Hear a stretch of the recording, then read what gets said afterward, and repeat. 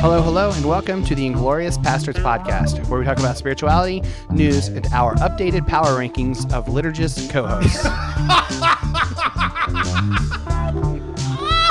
I know what my number one draft pick's going to be. Yeah, back that shit up. Spoiler, Hillary is still number one.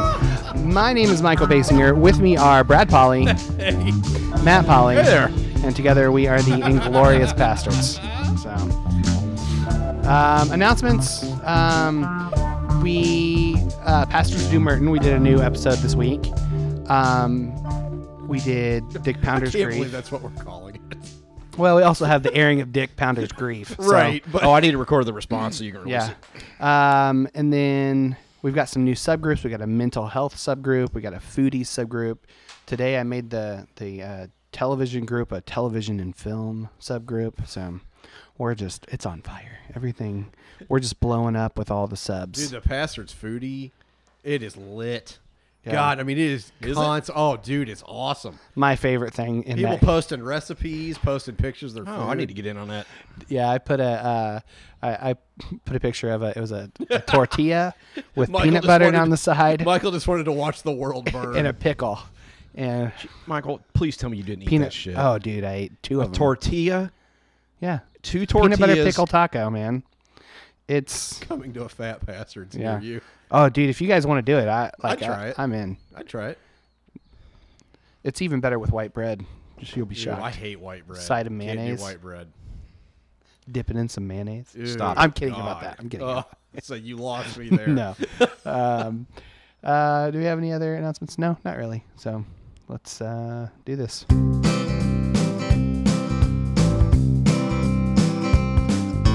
Hey, Hey. what are you drinking? Hey, Hey. Hey. I've been thinking that if Hey, you there. we're gonna get through this, Hey. we're gonna need some food. hey. So hey, what are you drinking now?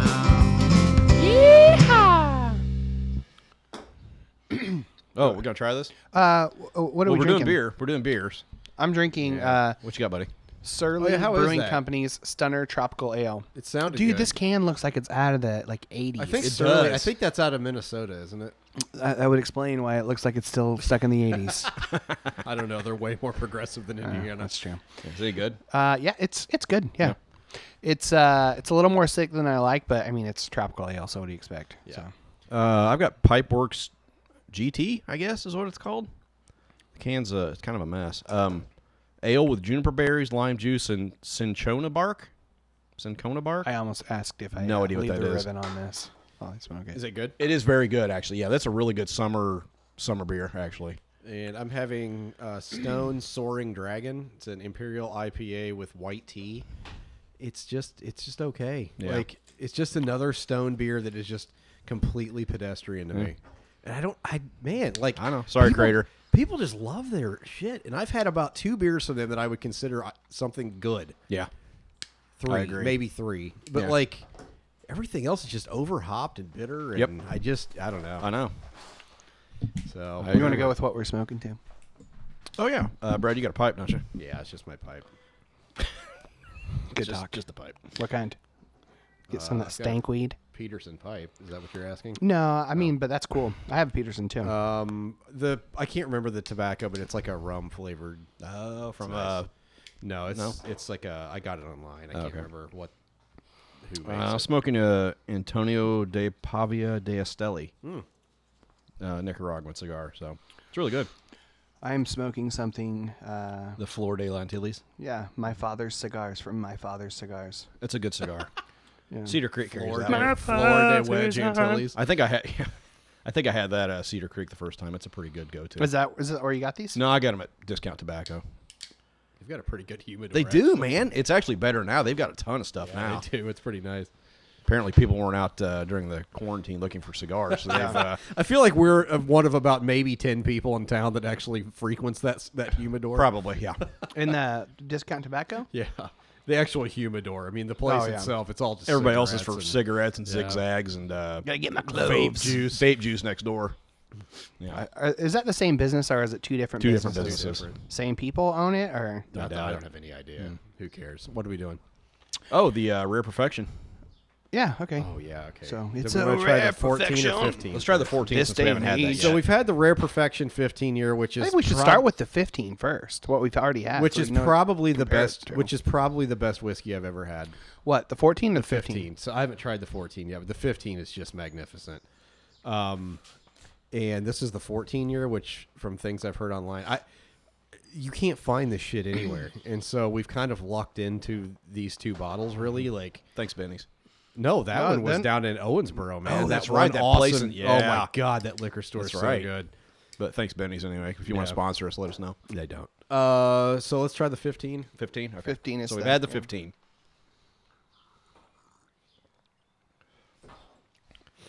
It's just that is. It's perfect. It's good. It's like hazelnuts. It's and- perfect. Yeah. God, it's It's so and freaking Rare amazing. Perfection's Canadian. But it's aged in Kentucky. Yeah. Man, Okay. that, Jesus, that's good. I All know. right. So the 14.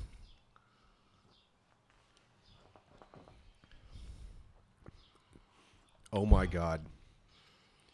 It might be better. I think it's better. It might be better. Shit. I didn't think that was possible. It's a little smoother. That's honey and hazelnuts. And the nose, I sniffed them earlier. The noses are completely different. It's honey and hazelnuts. I mean, Yeah. if people think they don't like whiskey, you could drink that and be like, okay, well, I changed my mind. Yeah. I mean, that is just ridiculous. It's 50%. It's 100 proof, so it's 50%. So it's right on that level where we want it. Man, that's good. Jesus Christ. Yeah, it's better than the 15. I didn't think it would be. It really is. It really is. It really is better. That's Yep. It's strange. I mean, it's probably the same mash bill, isn't it? I would assume. I would assume it's the same stuff, but I mean, that's the thing with aging. Like it older doesn't, especially when you're dealing with like stuff aged in like charred barrels, depending on where they do it, age doesn't necessarily mean better. It's in Bardstown, by the way. Like in Scotch, age matters because they only stack about 3 barrels high. They don't have like 8-story, 9-story rick houses. And so it's all aging the same. And so it's going to be better the longer it ages, you know, whereas Which is in why a- with bourbon you get single barrels. you could have 2 and 3 year whiskeys that have more depth than a 10-year, Yeah. depending on where they age. Well, you get single barrels, you get small batch, you get select batch, Yeah. you get all these different Yeah, varieties because they can basically mix and match from anywhere they want in their rick houses, and it's going to give you a completely different bourbon every fucking time. Yeah. Yeah. I mean, we did that when we did that Buffalo Traceless Yeah. the 4 bottles of Wood Warehouse and 4 bottles of Stone. Every one of them was different. All the woods were different from the stones. Yeah. All the woods were different from the woods. Yeah. And all the stones were different Yeah, from the stones. just depending on where Yeah. the barrel was, what level. And the woods, I think, were better if I recall. Yeah, they were. So it just hit me that the whiskey we're drinking, both of them, are older than the majority of our children outside of Lenny. And how old is your oldest? Ezra turns 14 Yeah. in July. So these Isn't that whiskeys are crazy? older than our kids. Yep. Friggin' nuts. Matt over there, old ball sack over there. Yep. He still has. My 17-year-old senior. Yeah. Old wrinkle crotch. Yeah. It's better than smoke garage, am I right? I don't know. I've heard some good I things. just watched that episode. Wait, what? All right, what are we doing? This round is on the patrons at patreon.com. Talking about my crotch, apparently. /Pastors Podcast. So this is to our people in the pub. So thanks, guys. Yes, I thank mean, you. As Right? always, as always, Everything thank you. here was purchased with Yes. with our stuff from Patreon. Yep. Yeah. Thank you, guys. Sincerely. Thank you for being a friend. Are we ready for Poetry Corner? All right. Let's do it. They were Oscar Wilde at heart, and they ripped off Emerson. They put the come in coming. How's that cigar, buddy? It's good. Yeah, it's good. That's a good go-to, man. It's about $7, I think. Dickinson. 7. Yeah, something like that. Welcome to the Polly's Poetry Corner. Take it away, Polly. This is called liquid nitrogen. Oh, shit, yeah. Shriveling at your every word is my dwindling soul. When I hang around you, you make my blood run cold. When I hear you speak, I stiffen like a pole. Yes. I think the innuendo might have been lost on me then. I must say that you are nothing more than liquid nitrogen for my soul. It is April 13th, 1997. Is it about Satan or a woman? I have no fucking clue. You put the poll in Polly. Really You could have did. been either at that time in my life. It's probably true. Yeah. Oh man, that's beautiful. Like, if it was about Satan, was he doing a lot of speaking to me? Did I hear Satan a lot? I don't know. Brad. I remember. Remind me to read you the spanking that poem I wrote. monkey. The poem I wrote based on the Screw Tape Letters and "Sad but True" by Metallica. I'll do that one next week. the mashup no one was asking for. Yeah. Yeah. I mean, I feel like I need to ask for it now. I kind of excited about I that. have to go get the book. That's all right. Yeah. All right. Let's do Brightside. How about that? Sure. Let me find the button. Where's the button? Do you have the button? Yeah. Oh, here it is. You told me not to use it, but you stole it from me. Look So on the bright side of life. you're listening to "Welcome to the Bright Side" with Oh. Mr. Brightside himself, Matt Polly. Always look Hi there, on everybody. the light side We switched of jobs there. life. That was great. Well, you were smoking. Well, I got lost in the If smoke. life seems jolly rotten, there's something you've forgotten. And that's to laugh and smile and dance and sing. I have a new fade When button you're in here, feeling so in just the dark. Oh, slowly fade. nice. Nice, yeah. Damn. Yeah. Where's that been all of my life? All right. Um, We got bread. I had a fucking great day off today. Good. Like, Nice. but I didn't just like a lot of my days off. I just, especially now because we can't go anywhere. Like, Sit home and jerk off. no, usually just lay in bed and watch TV Jerk or off. sit on the recliner and read or whatever. No, I'm not fucking jerking off. Is that what your vacation is? Jesus Just Christ. a tour of jerking off in different rooms in your house? My God, I'm 40. This room smells like Tuscany. I'm 40, I bought not- a candle at Walmart. I'm 40, not 60. Trying to get the full experience of jerking off. And scented candles. In Tuscany? Sure. Somebody jerks off in Tuscany, I'm sure of it. Where did you pull Tuscany from? I was just thinking about different What does locations. Tuscany smell like? Because you're on vacation, you can't really go anywhere. So, So you picked Tuscany. I just had this image of you going to different rooms and decorating them in different themes. One was Disney World, and going in there and just Shooting spider webs. yeah. Well, I was going to talk about my day, but I guess you guys Go are ahead, gonna buddy. go ahead. What do you and got? just- So I decided today I was just going to get some shit done that I've been wanting to get done. So this is what my day looked like. So I got up, I had a cup of coffee, went to the hardware store and got paint. What kind of coffee? From Java Roma, the Guatemalan Huehuetengo. I had a I think I've Guatemalan had from that. there. It's I think I've had that. It was one. very really good. nice. Yeah, that's a good one. We just finished a bag from Guatemala. They don't do very anything nice. bad. No, she does No. everything great. See that thing she posted about COVID-19? Yeah. It's wrecking coffee. Well, she can't. What's really wrecking her is she can't get zip tie or wire ties for the bags. Really? Yeah. She said that because they're using them for the nose pieces on face Oh, I didn't masks. think about that. Well, I mean, Said she ordered 3,000 of them or something, and they'll be here in like a month. jeez. Yeah.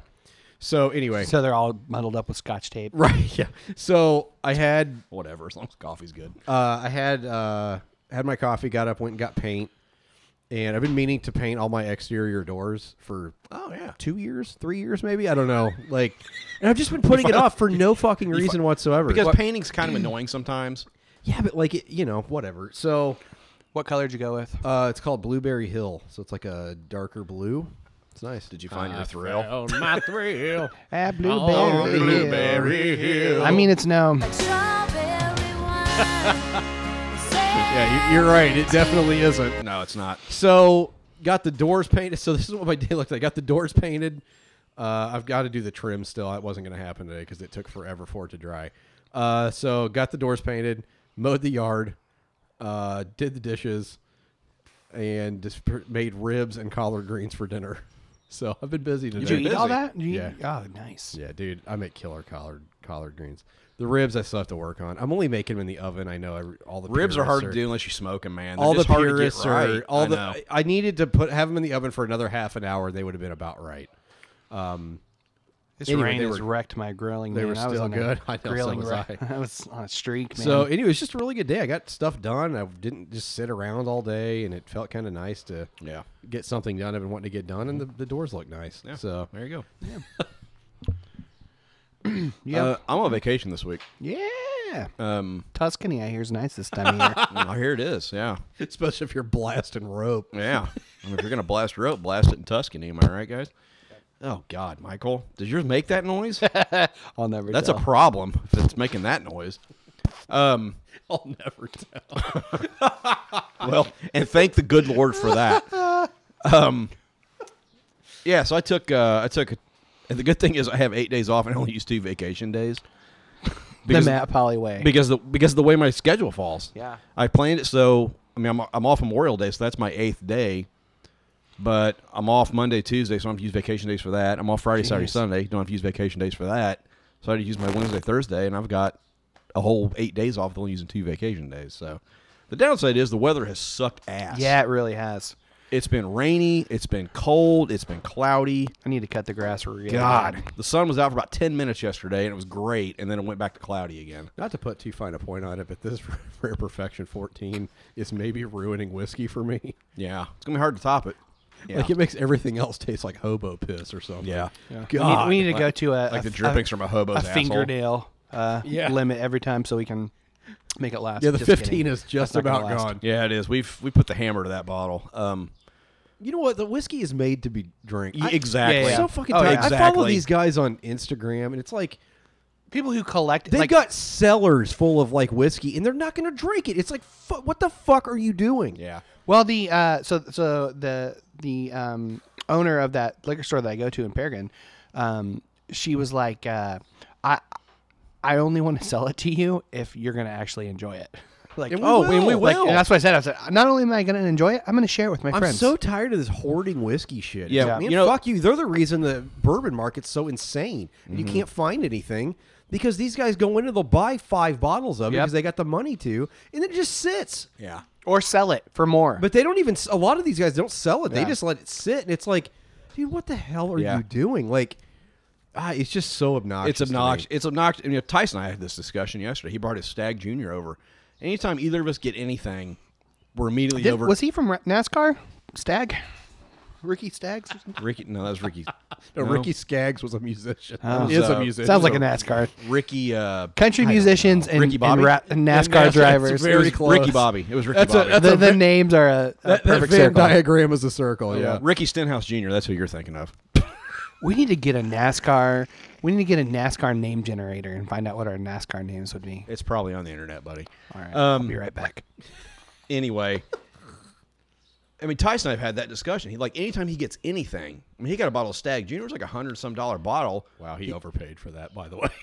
I don't know, man. It's pretty good. He overpaid. Well, for he it. ordered online because I I think. saw somebody, one of the guys I follow, posted it when when that came out this year.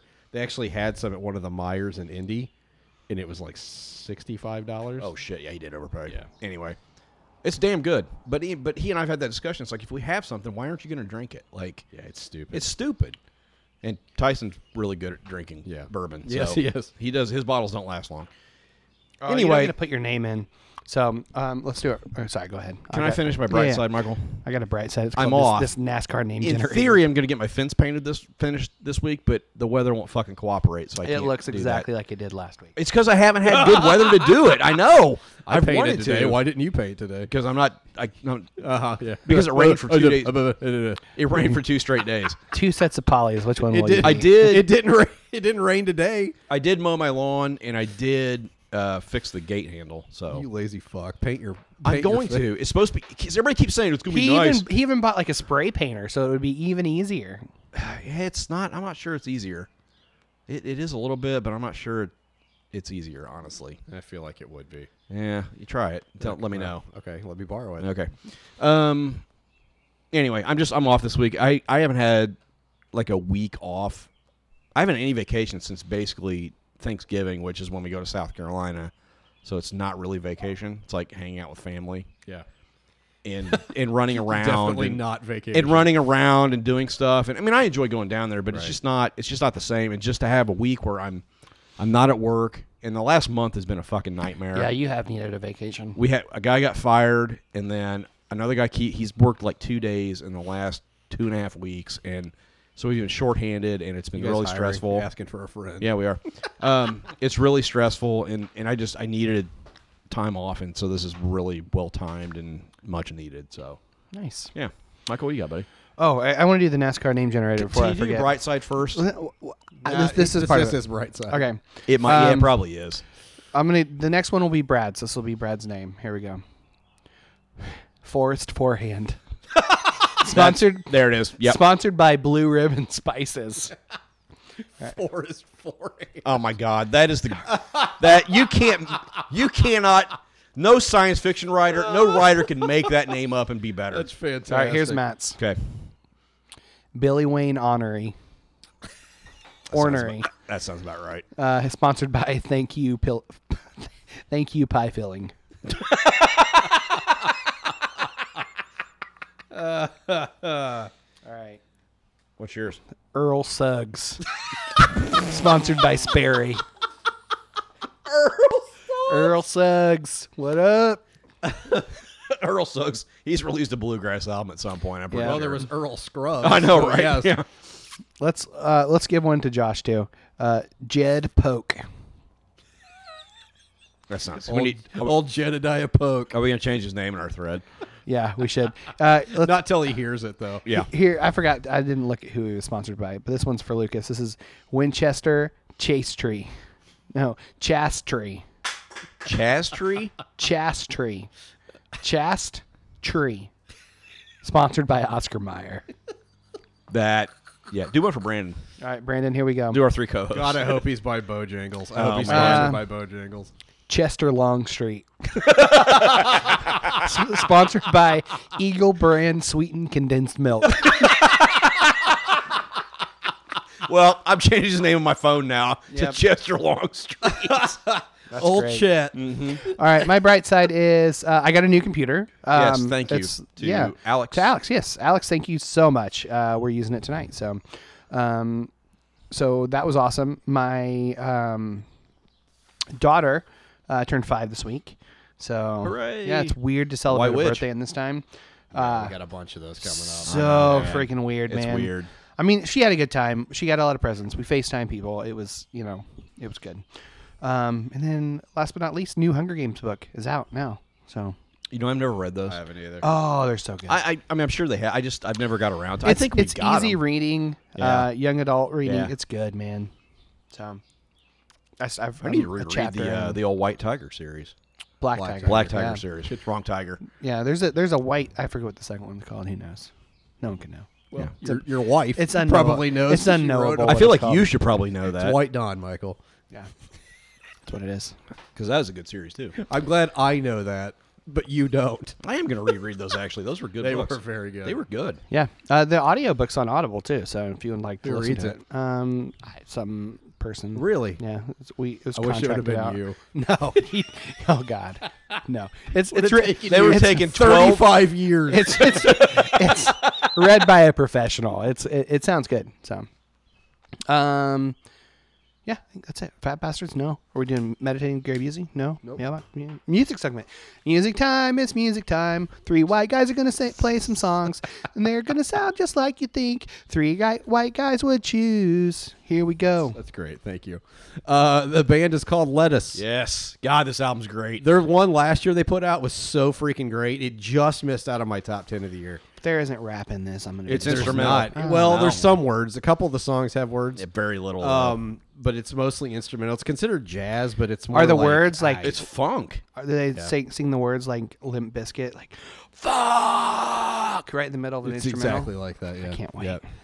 The album is called Resonate, and the song is called Blaze. Let's get Blaze, mother suckers.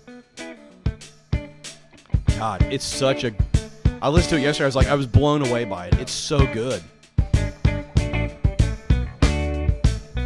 It was Billy Patterson approved, by the way. I sent it to him. Nice.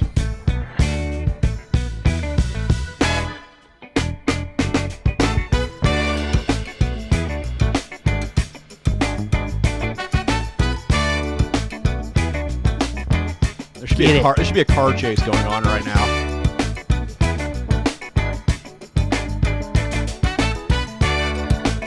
Horns, bass, funk. I mean, it's.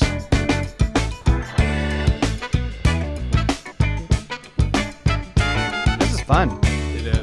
Like instrumental albums generally bore the shit out of me, me too. but this one, I man, love it's instrumentals. so good. I like That to one pick sits- instrumentals to listen to while I'm reading I sit and read books or comic Zen, books. the Art of Motorcycle Maintenance to this. Yeah, it's fantastic. God, it's great. Yep. So I discovered this album yesterday or the day before. The band is Tao and the Get Down, Stay Down. I've heard of them. Tao Nguyen is the artist. She's born in Virginia. She's Vietnamese, born in Virginia. However I that was works. born in a small town. No. The album. Virginia. The album is Temple. Way to push through that, Mike. Yeah, thanks. The he's always going to push through. You know he's love it always going so to push much. through. There's no give up in Michael at all. Ever. I'm feeling this thing. I've Have you been inhaling it? Don't inhale it. I'm not inhaling it. No. If you're feeling the cigar, you're inhaling it. I'm inhaling some of it. It's in the air. I can't not inhale some Anyway, of it. the band is Tao and the Get Down, Stay Down. The album is Temple. The song is Phenom. I think it's pronounced Dow. It's Tao. No. Her name is Tao Nguyen, so. Call back. I love it. Am I muted? No, I don't think so. Purest Yeah, maybe. drink. Yeah, let me start over. Ooh, I like that. Sip on joy, the purest drink. Move to make, thought to think. They can feel us from afar. Avenues and boulevard.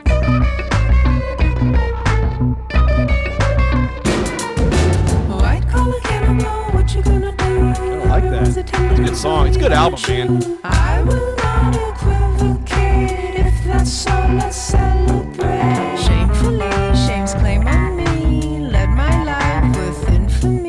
But I don't call it, I don't solve it. I dissolve it famously. I've been so politely at the bottom. I like that. Yeah, it's good stuff, man. I'm a big fan of that album. I mean, there's some quieter stuff on there, too, like almost folky stuff. But, man, that's a solid album top to bottom. So Chester Longstreet sent me this one.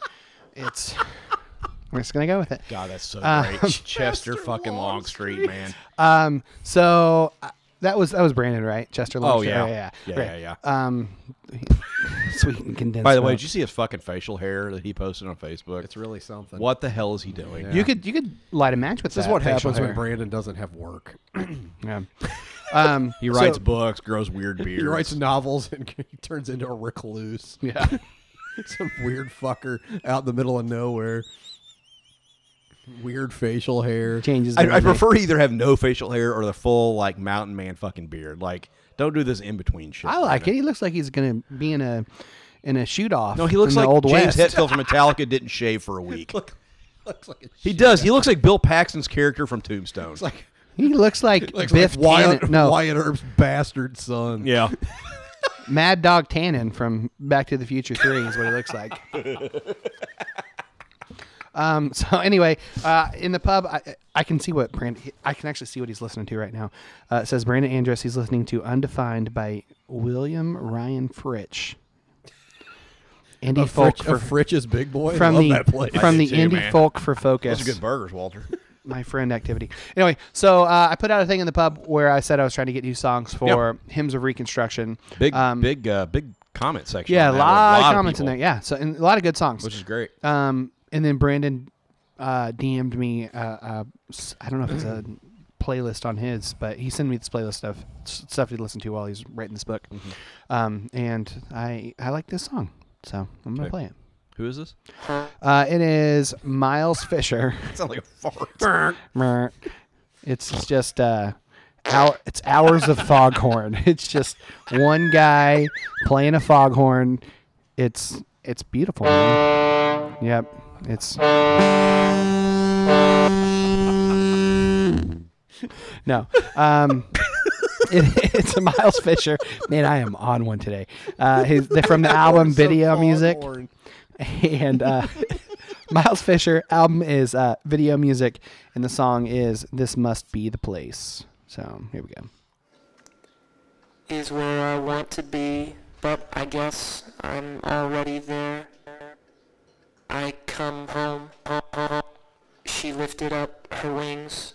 I guess that this must be the place. Lifted up on test where I'm already already did up, want to stop. Already did up, want to stop. Already did up, want to stop. I feel like I need to have a pacifier in my mouth. Yeah. Brandon had to have one in his mouth, right? Yeah. Some glow sticks and shit. See, I think I just came that liquid that they put in a glow stick.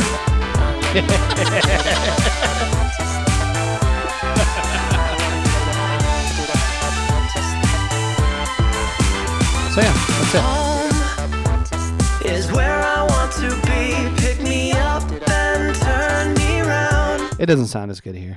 I mean, it's okay. Sorry. All It's right. a little disappointing on these headphones. Not gonna lie. It's really disappointing when you can actually hear the music. Yeah. You want to do another one? You do what you want, buddy. Okay. Tonight it's very clear as we're both lying here. There's so many things I want to say. What the fuck is this, Michael? I will always love you. Is this 90-pound wuss? No, you found glory. So 90-pound wuss. No. 90 Pound was still the worst concert I've ever seen in my life. That's the worst fucking album I've ever listened to. You couldn't get 2 songs into it. It's garbage. So bad. Total trash. Were they all 90 pounds? I don't know. I was at the time. Remember I bought their t-shirt at Cornerstone and then didn't go to their shows. I was like, yeah, their album's shit. Yeah.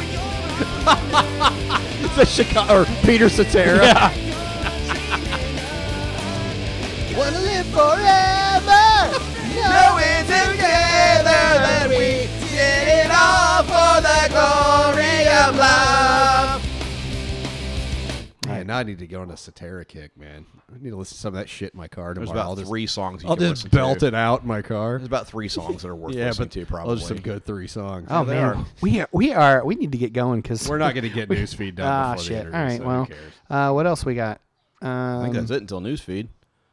All right, Everybody want to do another song? Or sure. I mean, I could. go ahead. Sure, go for it. Well, just a minute. I wasn't prepared for this. All right, I can do another one. No, I got it. Hold on. Okay. This is Perfume Genius. That's a good album, man. It is. This guy just makes really fucking beautiful music. Actually, And it's just eclectic too. yeah. So I liked his last album too. 2 or 3 years ago, he put out an album that was good. The album is called "Set My Heart on Fire Immediately." The song is called "Whole Life." Half of my whole life is gone.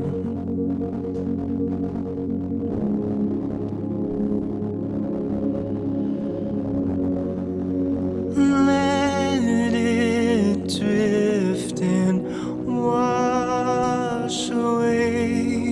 His voice is awesome. Yeah, he's got a great voice. And every song's so different Yeah, from it the is. others. That's what's so great about it. I initially deleted this album and then Just a dream. Pitchfork gave it like a 9 or something. Really? Man. Yeah.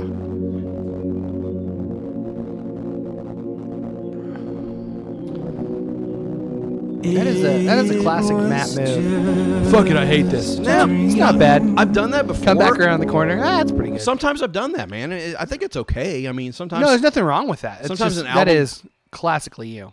Yeah, it kind of is. Yeah. Sometimes something doesn't catch you the first time around. Yeah. So I got another one. I just found this today. Jeff Rosenstock. I don't think you guys have ever heard of him. Does he race with Chester Longstreet? He does, yeah. Big rivals. Yeah, Shake big and bake. rivals. He's the bake to Jeff Chester Rosenstock Shake. races for Wonder Bread. He makes like punk basically. He released a surprise album today called No Dream. For whatever reason, I fucking love his Before music. you play this, can I talk about one thing that's bothering me now about the music industry and I what don't artists want do? no dreams. So it drives me crazy. A lot of people love this. I fucking hate it. That artists will release one song Yeah. every a 3 month months. for 6 months. For Yeah. 6, it's I like, know. God damn it, just put your fucking album out. Yeah, I don't know the hesitation. I hate it. I hate do too. to agree with you on this because the example I'm about to use, but Taylor Swift did a concert in Paris, and she released all the songs as singles. So I can't listen to the I fucking know, it's so album. It's not an album. stupid. She Yeah, I don't- released it all as singles. Phoebe Bridgers, man, I can't wait for her new album. I loved her first album. I saw her in concert. She was great. She's put out 3 songs know. in the last 2 months, and I it's know. like, just put the fucking album out. Yeah, I don't Yeah. get It's the, obviously done. Just release it. I don't get the strategy behind it. I don't either because I just get bored. I mean, like, if I'm it's, just if like, it's gonna if you're not gonna release it, it's gonna sound the same in April as it does I in June or know. July. Like I just don't understand. Fucking release the album. There's got to be some weird psychology behind it, but it does not don't work know. on me at all. Anyway, this is the opening track. No Time. Did you learn to make amends with your pile of flaming shit? Gain the patience to do it totally the end. That is aggressive. It's just one of those fun, aggressive man. Not all of them are this like violent, but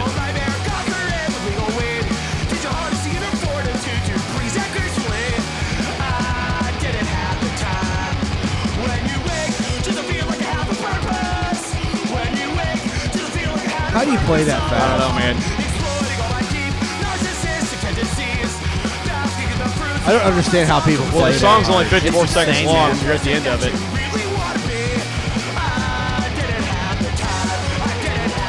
This wraps up this song. I'm going to go take a nap for 5 minutes. We'll be back to play our next song. Then he goes to the next one. His last album, I think it's called Post. Man, that's a great fucking album. Is it? Yeah, it's a really good album. Jeff Rosenstock is the guy. He's making some really good stuff. I'm a big fan of him. All right, I'll do an instrumental. This is from Tycho. The album is Awake. The song is Awake. This is a Billy Billy Patterson joint. special. Yeah, I got me in on this. Him and Mr. Daniel Summers. We're talking about it. And I listened to it. I don't know. Somebody. Isn't he fucking Romanian? Dr. Andy Nixon. Is this gypsy music? This is I'm sitting on my front porch thinking about the raves, all the raves I went to. You didn't go to any raves, Michael. No, but I pay money to see that shit happen. I'll tell you right now. See Michael in some fishnets and some I mean, the neon. Christian punk rock Some scene with fucking moon the boots. mosh pits, man. It's like raves without the drugs No, it doesn't. No, it's not at all. and a lot more sadness. You need to relight that cigar, buddy. You got nothing coming out of it. It's coming out a little bit. Oh, is it? Yeah. I like this. Smooth. Yeah. I have a What does it Tycho album. remind me of? God, it reminds me of something. Album and I- Leaf.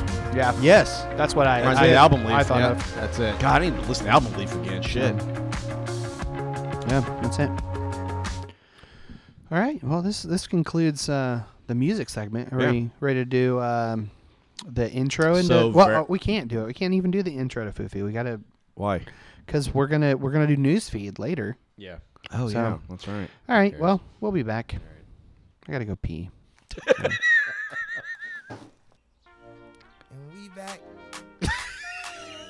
You just look for any excuse to play that. don't He you? really does. We're back.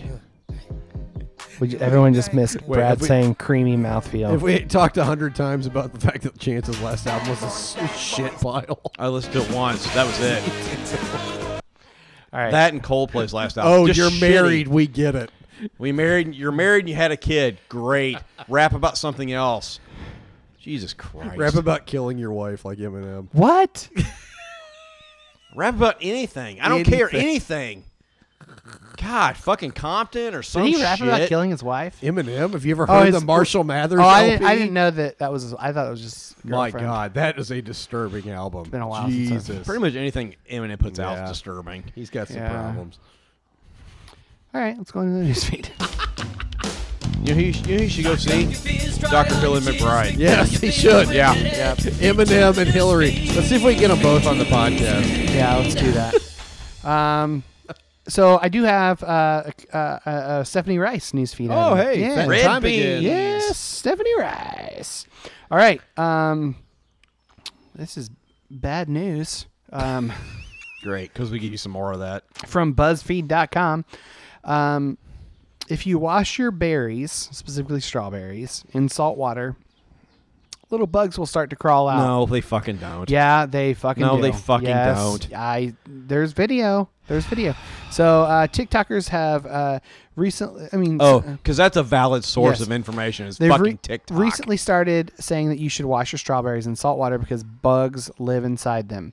And as someone who has washed their strawberries in only regular water, like tap water, I thought this was BS. But guess what? It's not. The person who wrote this article did it as well, and they're in those little the little seeds. Sometimes there's like little worms inside there. It's freaking weird, man. They're little tiny worms. So Do you know how many strawberries I've eaten without washing them in salt water? you know how many strawberries I've eaten without washing them? Dude, Period. We eat so much fucking shit that we have no idea. That's that why you we're have a eating. goddamn immune system. Hey. just fucking eat the worms. Bad man. news. Strawberries no longer vegan. So Is anything vegan anymore? I mean, I'm pretty convinced vegans are just going to starve to death at some point because nothing is. I feel like I'm about to defend vegans and then Other just than stop myself. Other than fucking hummus, like you can eat hummus. No, they can. I mean, as long as they wash it in salt water, they can have vegan strawberries. But until those worms get popped out, dude, it's weird seeing all the worms. So, so what are those little white worms that are the TikTokers are seeing? They're an offspring of the fruit fly. This is my offspring cover band.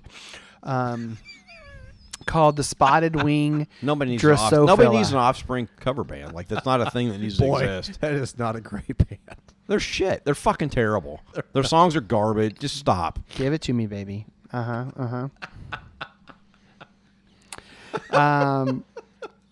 So apparently, according to Gardens Alive, which I assume is an organization, That seems like a reputable news source. the And females BuzzFeed. So we're on 2 for 2 here.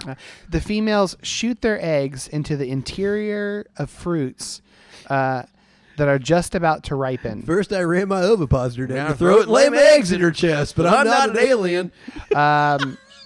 It's especially in blueberries, strawberries, and raspberries.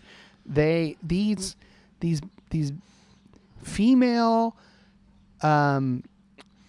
spotted wing Drosophilias. I don't know how to say that. That's probably it. They are spraying their babies inside of berries. Just Boy, if I had all time, inside. I've sprayed my babies everywhere. so it's likely, meaning that these bugs are likely in all berries. They're just there. And that's what I'm saying. Like, Nobody's ever died from it. it's just part of this it's is fine. part of living. There's in nothing wrong Yeah, with this is part of living a biological existence. Here's my problem with columns like this or articles like this: is it makes They people. didn't say the vegan thing. I said that. I'm just saying it makes people fucking paranoid. Like, Yeah. dude, you eat so much shit. Literal. If you go to the bathroom and if you go in a public bathroom, I mean, you're honestly, literally eating shit. You're brushing your teeth with If shit. you can the Mythbusters smell- did an if episode you about can it. using smell the hand a dryers, fart, you're use the eating hand dryers. fart. Use the hand dryers. You're bathing your hands it's in just shit we particles. are just covered in bacteria. It's part of a biological existence. It's fine. So the FDA, which is just a reputable organization, Well, it used to be. says that eating bugs is not harmful. Also, that We've eaten according to cricket. the peanut butter. fucking- Peanut butter has a shitload of bugs We've eaten in it. crickets on this podcast. also the contamination guidelines for each food typically include how many bugs are allowed to be in a certain Ketchup is kind of another food. one. Ketchup is another one that I've. Was it Mandy or somebody had a relative that worked in a ketchup factory at one point, and they swore they'd never eat it again. Yeah. Like they literally never ate ketchup because they saw what was in it. I mean, it's just part of life. It's just you can live your life as a paranoid, fearful person, or Hey. you can just eat the goddamn strawberries. How dare you? Those bugs' lives matter. I know, but that's what I'm. But No, they fucking don't. Are you There's saying not- bugs' lives don't There's matter? not a shortage of bugs, Michael. What about the movie Bugs Life? How do you feel about that? I've never seen it. I don't give What, a you've shit. never seen Bugs Life? No. That's the second time this podcast where two of us have said the same thing at the exact same time. How have you never seen Bugs Life? I don't know. It's one of the weaker Pixar films. Oh, it definitely That's why is. I don't It's really- like, what are we going to do next after toys? Well, let's do bugs. Yeah. Yeah. And it was like Exactly. they found out that DreamWorks was making ants, and they were like, shit, we got to get this out quick. Yeah. And so it was like, yeah, it did. Yeah. Ants, the Woody Allen vehicle. In hindsight, Wait, Woody Allen is I'm pretty sure Woody Allen's like the main guy in Ants. no Woody Allen is Somebody Google the guy that. that fucked his cousin. I think so. No, Did he marry his cousin? Was it his Ants. cousin? No, it's just a A-N-T-Z. really. I'm pretty sure underage it's Ants with a girl. Z. Let me see here. Yeah, Woody Allen is the character Z. Holy Yep. shit! Sylvester I've never. Stallone. I will say I've never seen Ants. So I have Oh, seen Sylvester Ants. Stallone's in it. Oh, Yep. it must be a great movie. Sharon Stone, Gene Hackman. she flash her ant beaver. Well, we have our Well, hashtag. Well, with that, yeah, I'm gonna end this podcast. Wasn't there a movie with Sharon Stone and Sylvester Stallone together? You're thinking of Michael Douglas. Was she in Judge Dredd? No, it wasn't Judge Dredd. Man, Judge Dredd. Do you remember? I feel like it was The Specialist or something like that. What's the other one Stallone did that was like Rocky? A futuristic one? It was Rocky. Was it just Judge Dredd? No, it was Rocky. No. Pretty sure it was I Rocky. think He it had was another Judge one. Dredd. I feel like was there like a demolition something? Demolition Man? Was Yeah, he in was he Demolition Man? I Yeah, don't he know. was. Him and Wesley Snipes. Wait, I thought him and Wesley Snipes was Judge Dredd. No, Demolition Man is Stallone and Snipes. I love that those movies are so fucking awful. What is- I mixed them both up. He is in Judge Dredd too. Wow. Wait, Judge Dredd 2? Judge Dredd as well. Okay. Disappointingly Oh, not shit. featuring Judge Reinhold. Sylvester Stallone, Wesley Snipes, Sandra Bullock, Benjamin Bratt, Dennis Leary. Benjamin Bratt. Are you talking about Demolition Holy Man? hell! Jack Black, Dude, Demolition Jesse Man. Ventura. Demolition Man. I don't care what you say. It is a fun There's a movie. reputable person. There's a part in Demolition Man I think about often, and it's where he's talking about how in the future they don't have toilet paper; they use shells instead, and it's an ongoing joke throughout What, the movie. what do you scoop out the shit? That's the whole thing. You got to use your imagination. They don't really explain it. I think but- I'd rather just have the dingleberry. Oh man, really? Michael, you brought up Judge Dredd and fucking Demolition I'm just thinking Man. about humans and I'm the with bad dingleberries. person here. Dingleberries? Yeah, Klingons, whatever you want to call them. Like it's the same thing. Are you talking about Spock? It's the hangers on, Michael. It's the ones that hang on. About Spock? No, I'm not talking about Spock. Spock was a dingleberry? Oh, like, He's not a Klingon, Michael. what the fuck is that? Jesus Christ! What is happening? Was he a Vulcan? Yes, he was a fucking Vulcan, Michael. I'm not very well versed in Star Trek. Dingleberry. Pretty sure. What's happening right now? All right. Thanks, Stephanie Rice, for your news Yeah. feed. Good job, Stephanie. Took us all the way to Demolition Man. God. Spock a dingleberry. Jesus Christ, man. All right, news feed. Wait, Spock is a Vulcan, isn't he? Yes. He's not a Yeah, no, Oh, Michael, he's not a Klingon. We're talking dingleberry. about Klingons. he's not a Klingon, Michael. He's a Oh, fucking yeah, Vulcan. Yes, he's a Vulcan. Yes, I got him mixed No, up. wasn't in the my mind. Klingon that guy with the fucked up forehead? Yeah, they all have fucked up foreheads. Yeah. I know very little about Star I Trek. actually watched both CBS All Access Star Trek shows, so I should know. I've just had a shit ton of alcohol right now, so And that's different from most episodes. who knows? I even give you water. Have you drink your water? Yeah, you did, and I did not drink a single bit. You of need it. to drink some water, buddy. All right, this appeared. This appeared in the pub, and there's no way I'm not using this because the title alone is worth the price of admission. From Vice.com, a whale blasted an ungodly amount of ass ham all over some divers. What's ass ham? Ass ham is, if there's a better word for shit, I don't know what it is. Ass ham? Ass ham. A group of divers near the Caribbean island of Dominica. Sounds like a character in the Old Testament. No. Nope. No. Ass Ham, son of Ash Shem. No. Ass ham and Japheth. Were engulfed in a mighty cloud of shit churned out by a sperm whale. Shadrach, his best friend Shadrach. The men were on a routine expedition to Ass photograph Ham, cousin of Shadrach. the whales. Were on an expedition to photograph the whales, and one of their subjects started blasting ungodly amount of butt butter. Whoever wrote this fucking article should be given a Pulitzer. Like, it's just An ungodly amount of butt butter into the ocean while spinning in circles, causing what one of the divers called a punado. Showing no mercy, the beast didn't stop to until sci-fi. It's in. Say that again. punado. It's going to be on Peacock. In an ungodly amount of butt It's a new butter Peacock series. into the ocean while spinning in circles, causing what one of the It's on divers called Quibi. a punado. Showing no mercy, the beast didn't stop until a 100-foot wide cloud of its Mississippi Wow. mud. We're talking about a Mississippi mud had coated the divers in their Are we talking equipment. about a poo-nado or a poon-nado? a punado? Oh, I was thinking. Those are poon. two- I was no, thinking poon. That's very different. I It just is wanted- very this- different. I just wanted to make sure we're all tracking here.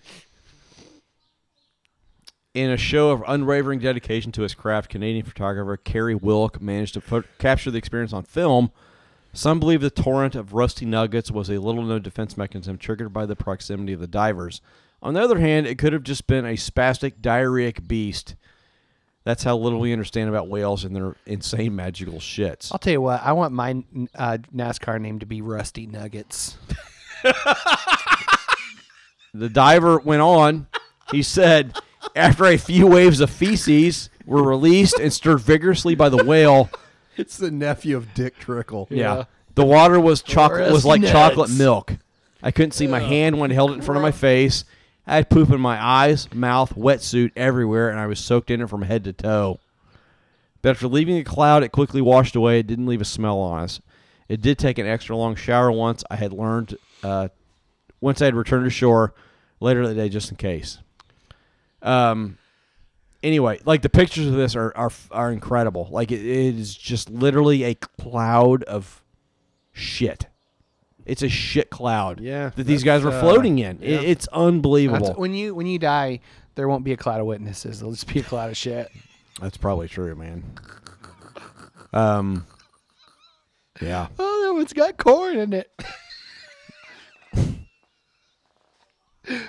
That is a piece of corn in the shit cloud of witnesses. Yeah. That's Got a little rusty nugget of corn. here's a quality sentence. Many animals, like the Komodo dragon, cover themselves in their own ass goblins to gross out predators. What? Ass goblins. I'm just gonna say right now that ass ham is one of my favorite phrases for shit at this point. Ass ham. Because your butthole is literally a ham blaster. I feel like these are all on Pornhub. All right. Ass blaster. Next. God damn it, Michael. Poon-nado. Stop it. I'm done. All right, my next article. Poon-nado 4. Stop. Ass ham. Attack of the ass hams.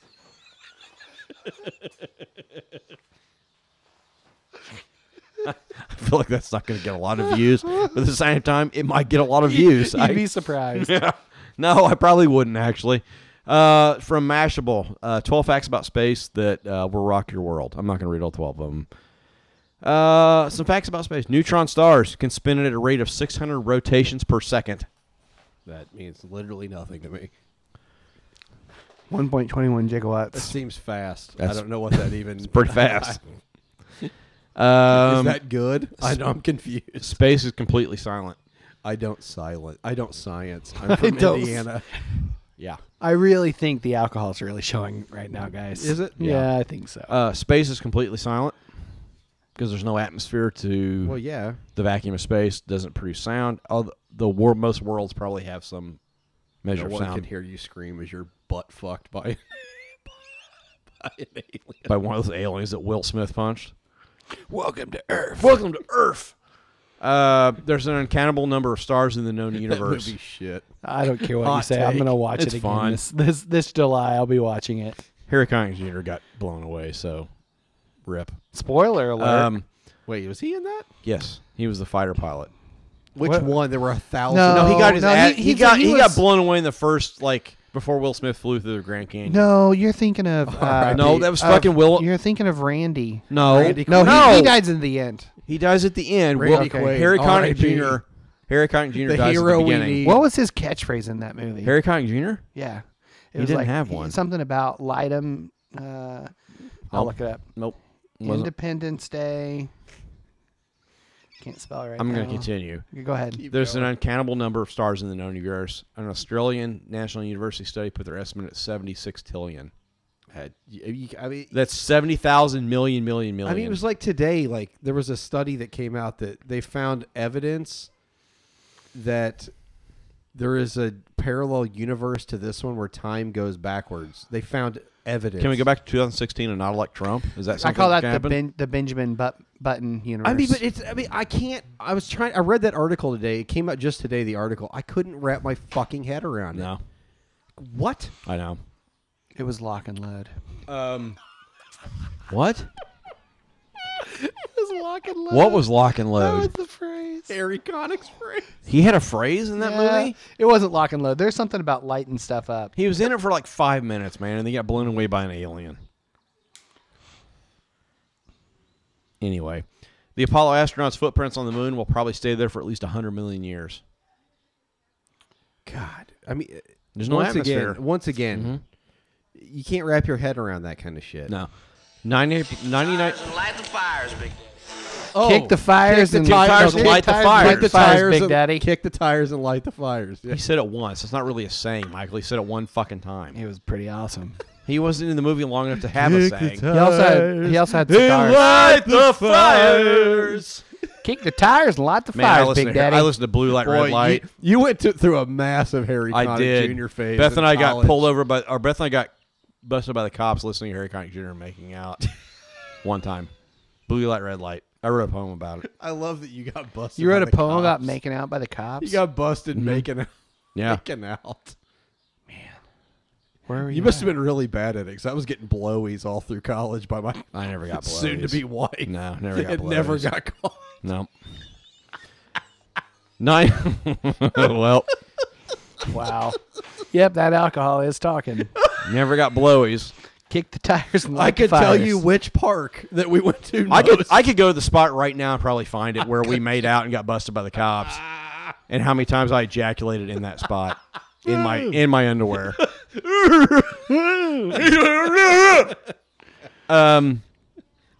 99% of our solar system's mass is the sun. What? Yeah. More energy from the sun hits Earth every hour than the planet uses in a year, which is why we should have solar panels in every house. So when you look at the sun, you say, check out that mass. Yeah, I do, Michael. You know what? I'm done. Fuck it.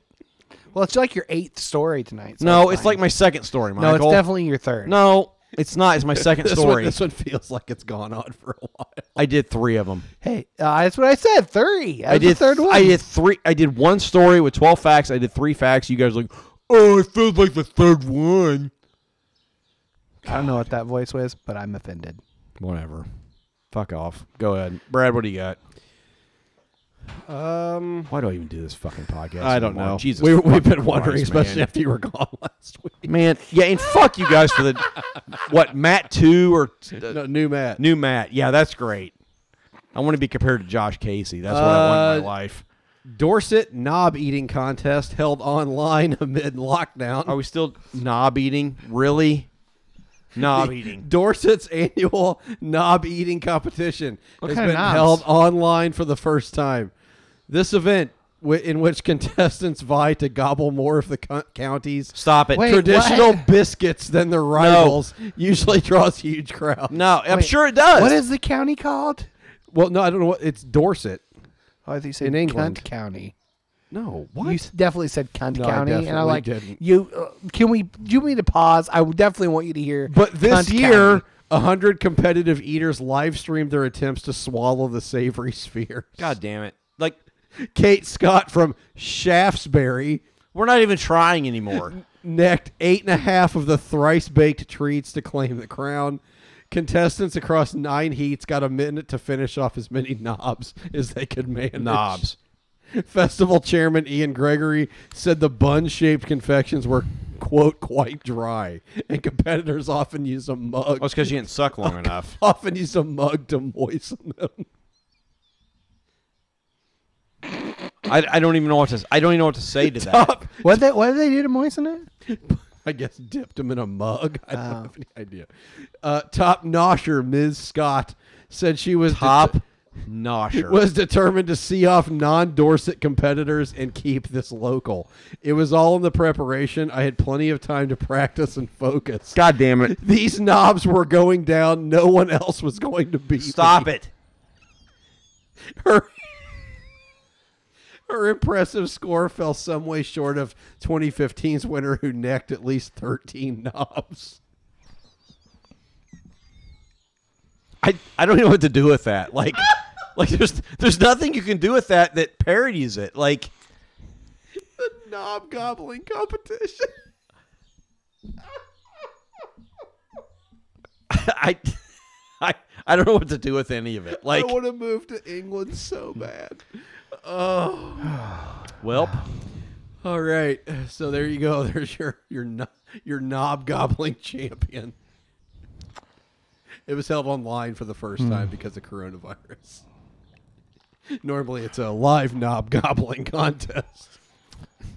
isn't that what we just call Pornhub? Like, Okay, so South Korea club FC Seoul apologize Call me biscuit. apologize as sex dolls appear in the stands. So, As the, what do you for mean? soccer. Like they just suddenly appear?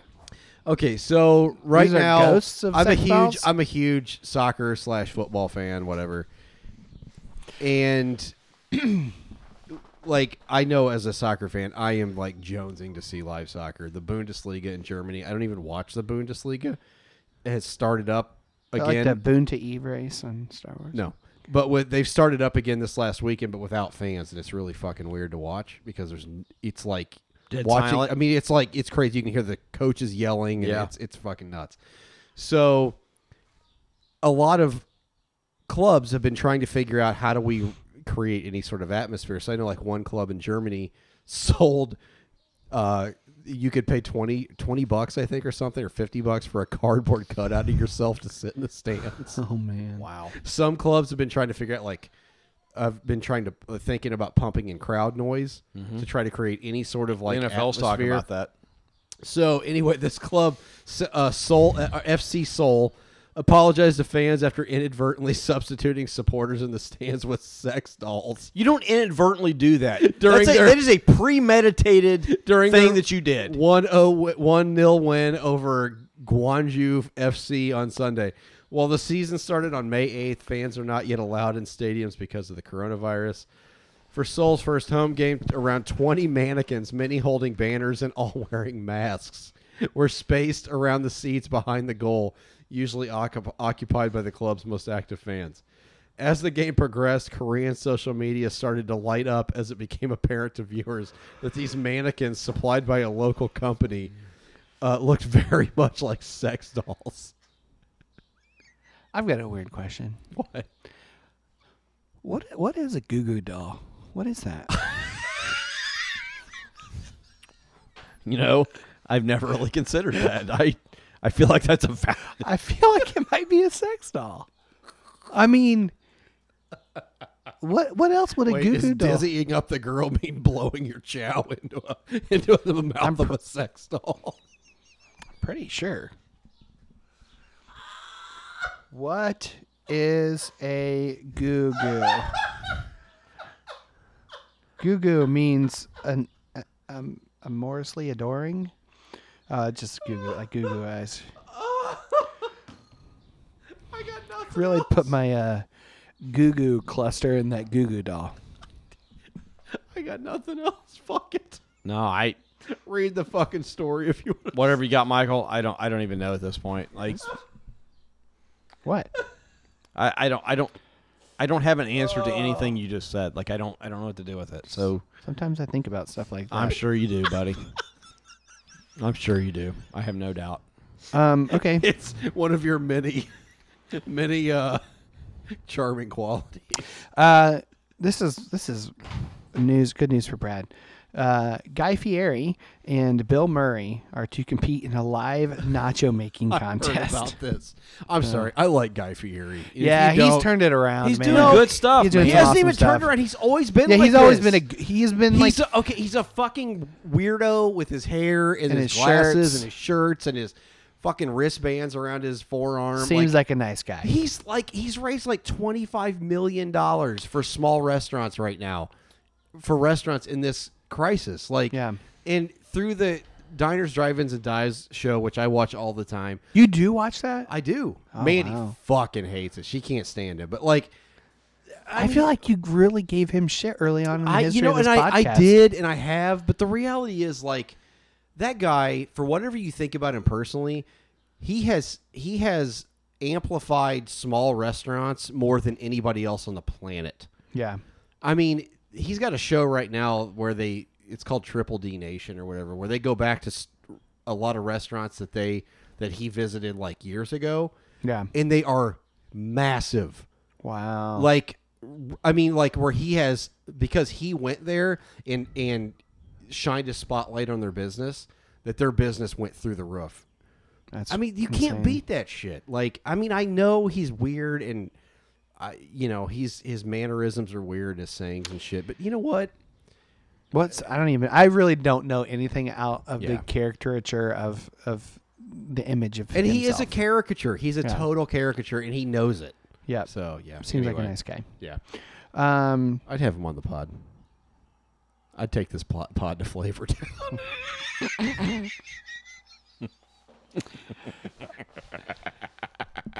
so it's this is a story was sent to me by a friend of the podcast, Lynn Knowles. She sent me this, and they found a lizard in Florida, and it's a very portly northern curly-tailed lizard, and it was very rotund. So this lizard is these people found this lizard, assuming it is a pregnant lizard. A 2-inch long midsection, and the center of it was swollen to the size of a golf ball. So pregnant, right? Yeah. No.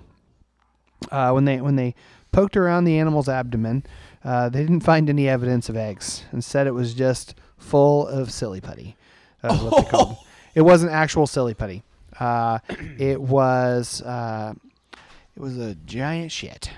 What? From an unfortunate diet of pizza grease and sand clogged inside this lizard's innards, made an unpassable lump of feces in her gut. Wow. Wait, pizza grease and sand. Yes, in Florida. That's what. That'll do it. That's like what Florida's known for: pizza grease and sand. That's actually their state motto. Yeah, that's your state pie. Welcome to Florida, pizza grease and sand. What, a pizza grease Sand pie. It's on the I-75 state sign as you come in. Yeah. So it was a record-breaking turd. They did. I've had those. Unfortunately, they lost the lizard's life in the process. Oh, Um, that's great. Sorry, Michael. 22 grams of turdness inside this lizard. Yeah, I got that sometimes. Well, I think you got a lot more than 23 grams. Yeah, a lot more. But this is for a 2-inch lizard. More 22 grams is a lot.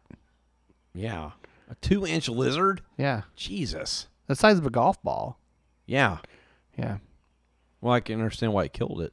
yeah. Maybe like me having a 23-pound shit in my stomach. The turd comprised 30% of the lizard's body weight. So one So what's- third full of shit. So what's say 23%? Is that what you said? 30% of Oh, more than 30% of their body weight.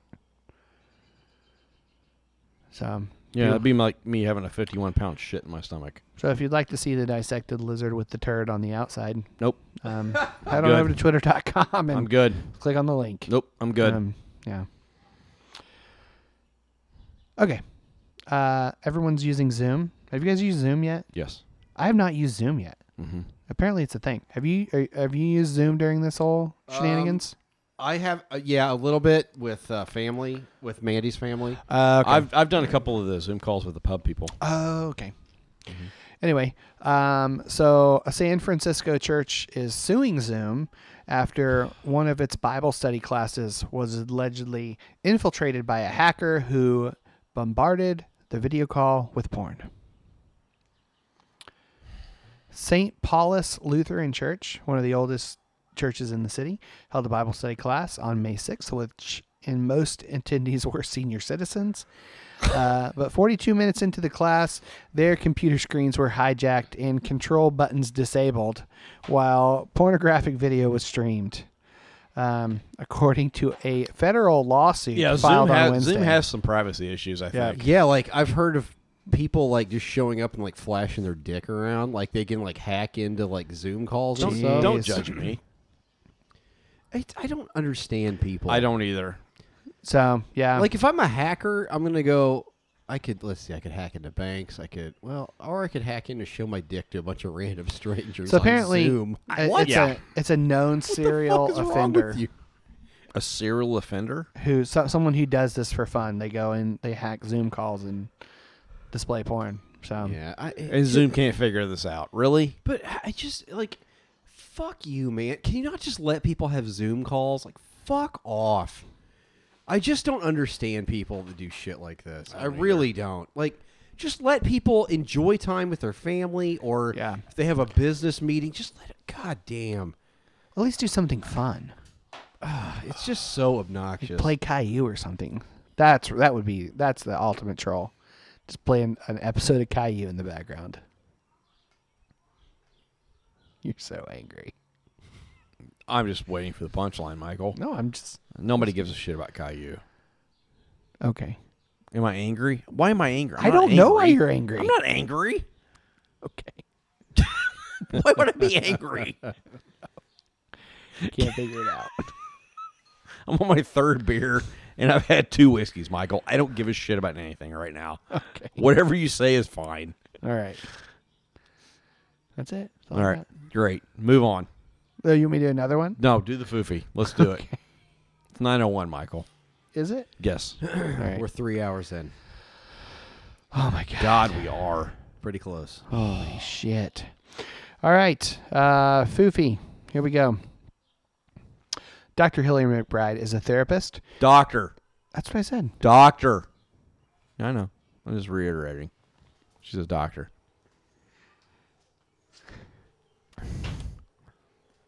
Dr. Hillary McBride is a therapist, researcher, and speaker and writer who loves to help see people grow, heal, and change, and come into more fullness in themselves and their relationships. She is passionate about the well-being of all people and wants to make psychology and academic research accessible to a wide variety of people. She hosts a podcast called Other People's Problems. She is a co-host on the Liturgist podcast, and she has an amazing book titled Mothers, Daughters, and Body Image, Learning to Love Ourselves as We Are. Anything to say about that? She's wonderful. Yeah. We love having her on the podcast. It's been way too long. Yep, it really has. Mm-hmm. So, all right, here's our conversation with Hillary McBride.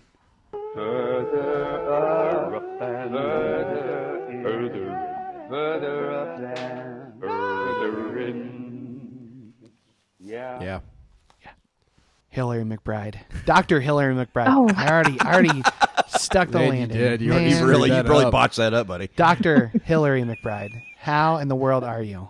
Hi guys. I'm doing well. You know, I'm feeling like I'm kind of hitting my stride with pandemic life. The first 7 weeks were not pretty, but I really feel like, okay, I've got a rhythm that's worked out, and now things are shifting again. And so I'm a little bit like, okay, gotta rework things around that. But I would say that right now, at this point, at this moment, on this day, things feel good, feel manageable. They're And changing. isn't that all you can on a ask for, dime. really, is to be okay right now?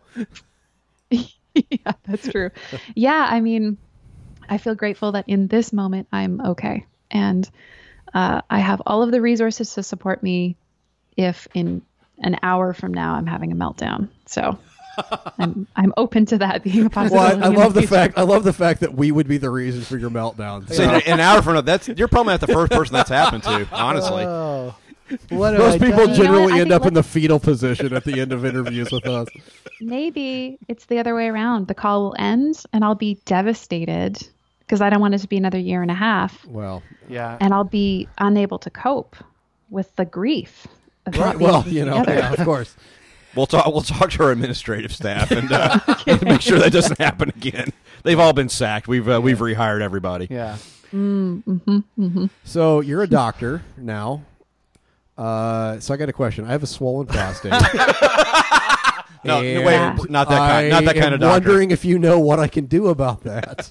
Yeah, and I'll take your blood, and I'll give you surgery. It's not going to be good. You'll end up worse, I'm sure. It's going to be a But I steak will- knife and some vodka for Yes. Here, bite down on this I'll- piece of old shoe leather. All right. So far, my only and preferred way of using my new addition to my name is in totally inappropriate contexts. Like we for support that. Exhibit A. We support that Did you 100%. see Exhibit A, the Brad's font prostate. on that menu? As a doctor, that font should not be used on that menu. That's great. All right. So I take it you are still in Canada, right? Eh? I am still in Canada and feeling so grateful for that. Yeah, Just what's it like to be in given- a country with competent leadership? You beat me asking, to it. asking for 850 million friends. Yeah, it means one less thing to have to worry about in Yeah, the morning. right. Yeah. Doesn't mean that things are perfect here, Right. but there's like, I don't have to contend with that extra trauma of wondering if my leaders will take care of me. So yeah, I mean, it certainly helps to be able to look to people who are in positions of power and feel a sense of gratitude. I know that not everybody has that experience. I wouldn't mind moving up there. You looking for a secretary or anything? An administrative real- assistant, maybe. Anything, really. Hard time. Somebody to change the tires on your car. I can change your oil. I can collate things. I don't know if that's something you need in your line of work. That's impressive. I don't even That think is I not know a what joke. collate means. See, so Michael's out. Yeah, I'm out. I'll be the court jester. It's fine. Okay.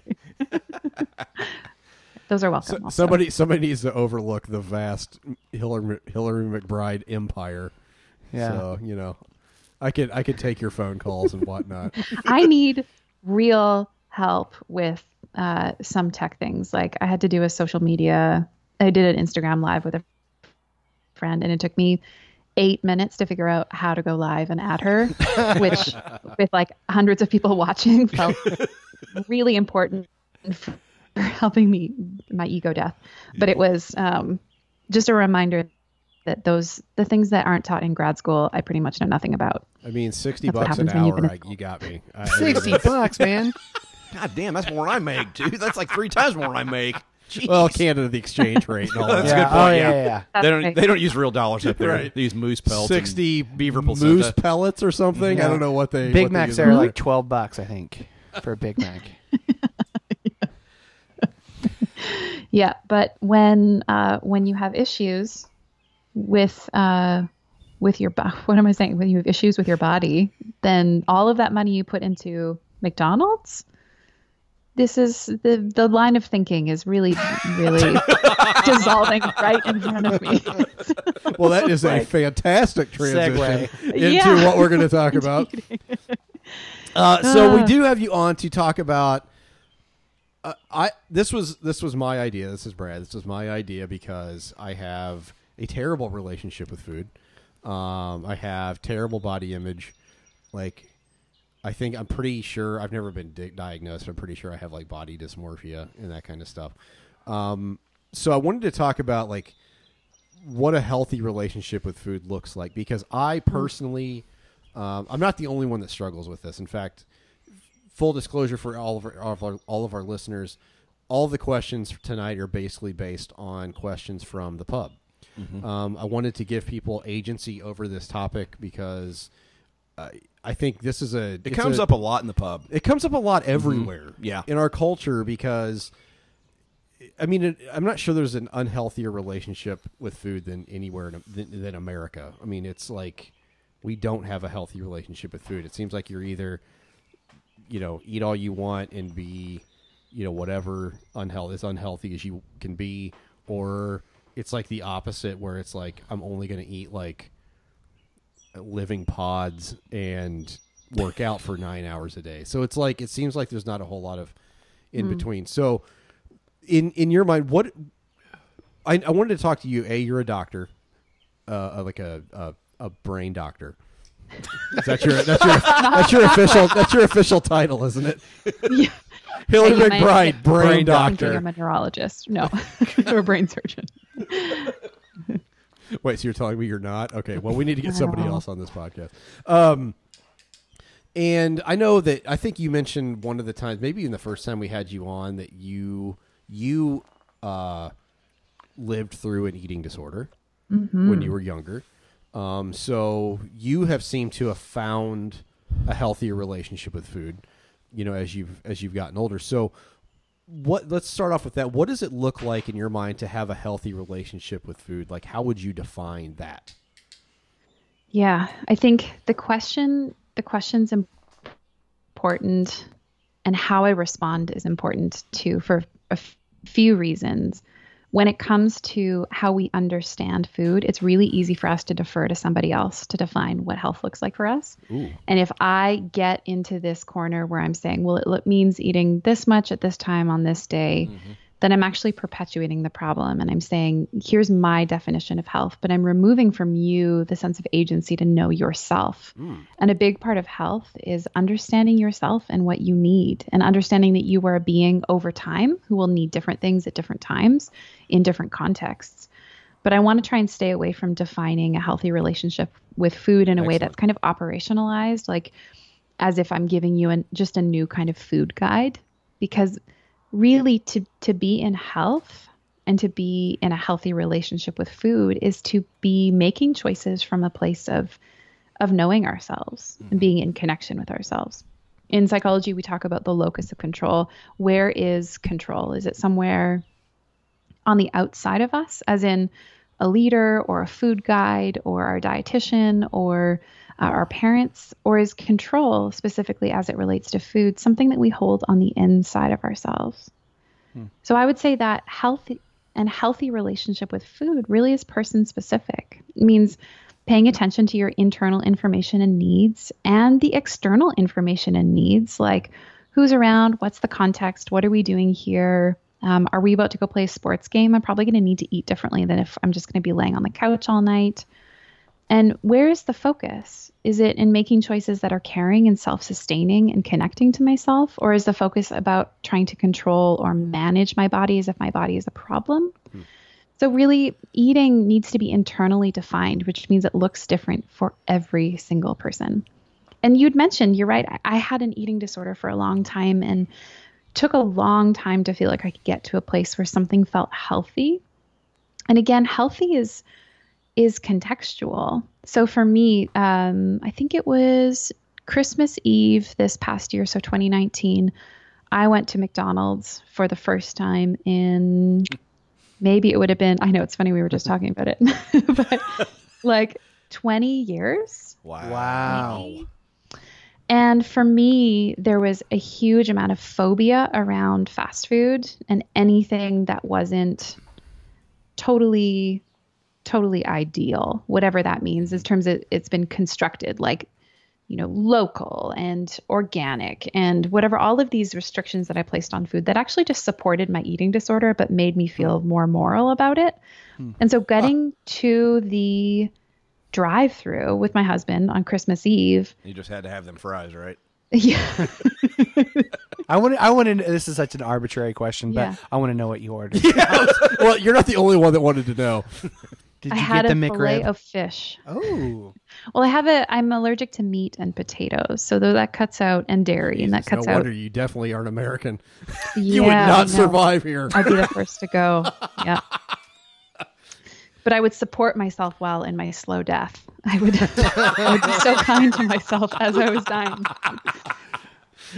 But we went to this drive-through, and I remember thinking, this is somebody else's worst day or something like that. Like this is what somebody is trying to not do as part of their health. And for me, it was me expanding this range. Like if my range of what I'd been given permission to myself to eat or what I'd given myself permission to eat was super, super narrow, there isn't room for flexibility and play and creativity and satisfaction. It's like adherence to this rigid code that really is no different than any of these other oppressive structures that keep us limited and keep our lives small. So for me, going to McDonald's was a total act of freedom, and I would say whole person health. I didn't feel great after. No, as you No, you no do. one does. No. Yeah. It's, I eat Long Johns about once every 6 months, and I hate myself. generally, for a I'll, week. I'll be crying as I eat it, but it's, Right. Yeah. Yeah. And then you're like coping with the crying by eating it. And it's this like loop it that is. doesn't It's like end. Job Yeah. on a pile of ashes, but eating a fillet Right. of fish instead. Yeah. And it could be like, I don't eat a ton of food that's prepared in that way. And so I imagine my body was like, what? What are you doing? But for me, that felt like health because it meant being in rebellion of the restrictions that had been ongoing for way too long. And I'm not symptomatic in my eating disorder anymore. And it's been a long time since I have been, but we have these culturally sanctioned rules that are really, we've created sort of a moral code around that there is some sort of superiority or purity in eating things that, I'm using big air quotes here, are clean. And to be rebellious of those rules was for me an act of freedom. And so it just felt good to know that I could do that and I wouldn't panic or have anxiety and I had more options available to me.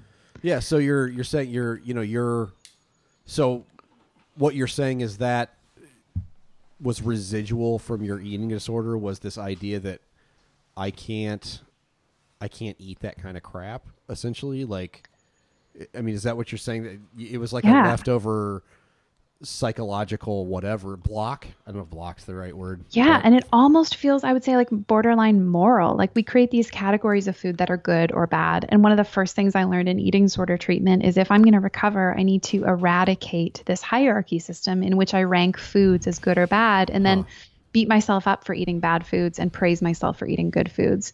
And more just think about like, what's in that I'm getting, and do I need that, and do I need more of that, and does that feel good, and does it feel good after, and do I like it, and what's going on in the context around me? Because I think, I mean, another piece around health, and I've mentioned this just really briefly already, is that we are beings that exist in social contexts, and there are things that I probably wouldn't eat at home, but when my mom makes them to share in this taste when I'm at her table together, is like, oh, look at us sharing this experience. And we get to talk about like, oh, you've been working on that crust of that pie. Yeah, oh, whoa, you did such a good job this time. It turned out way better. Like eating is also relational and it's also cultural and it's spiritual. And so if we're just thinking about food as fuel, we're also missing the sense that we are being in contexts. And when we look at all those different intersections of like, what is food? It really helps dissolve this hierarchy. How could something be bad when it was also connecting me to someone that I love? How could something be good if everybody else said it was good, but it hurts me, right? So there's complexity here. And really, I just want to hand it back to all of you and say, I can't really tell you what healthy specifically looks like, except I can invite you to listen to yourself. I can invite you to be curious about what you find when you do that.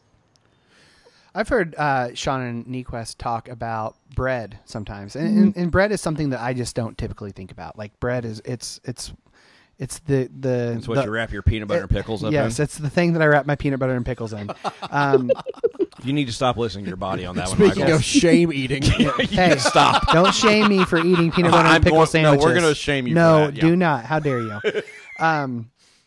But just listening to her talk about it as this communal event. It's something that's part of her. And then the like there's a farmhouse down in southern Indiana we go to, and once the main guy, Brad Pickens, his sister came and spoke about bread, and the way she talked about it was just it was almost like a spiritual thing too.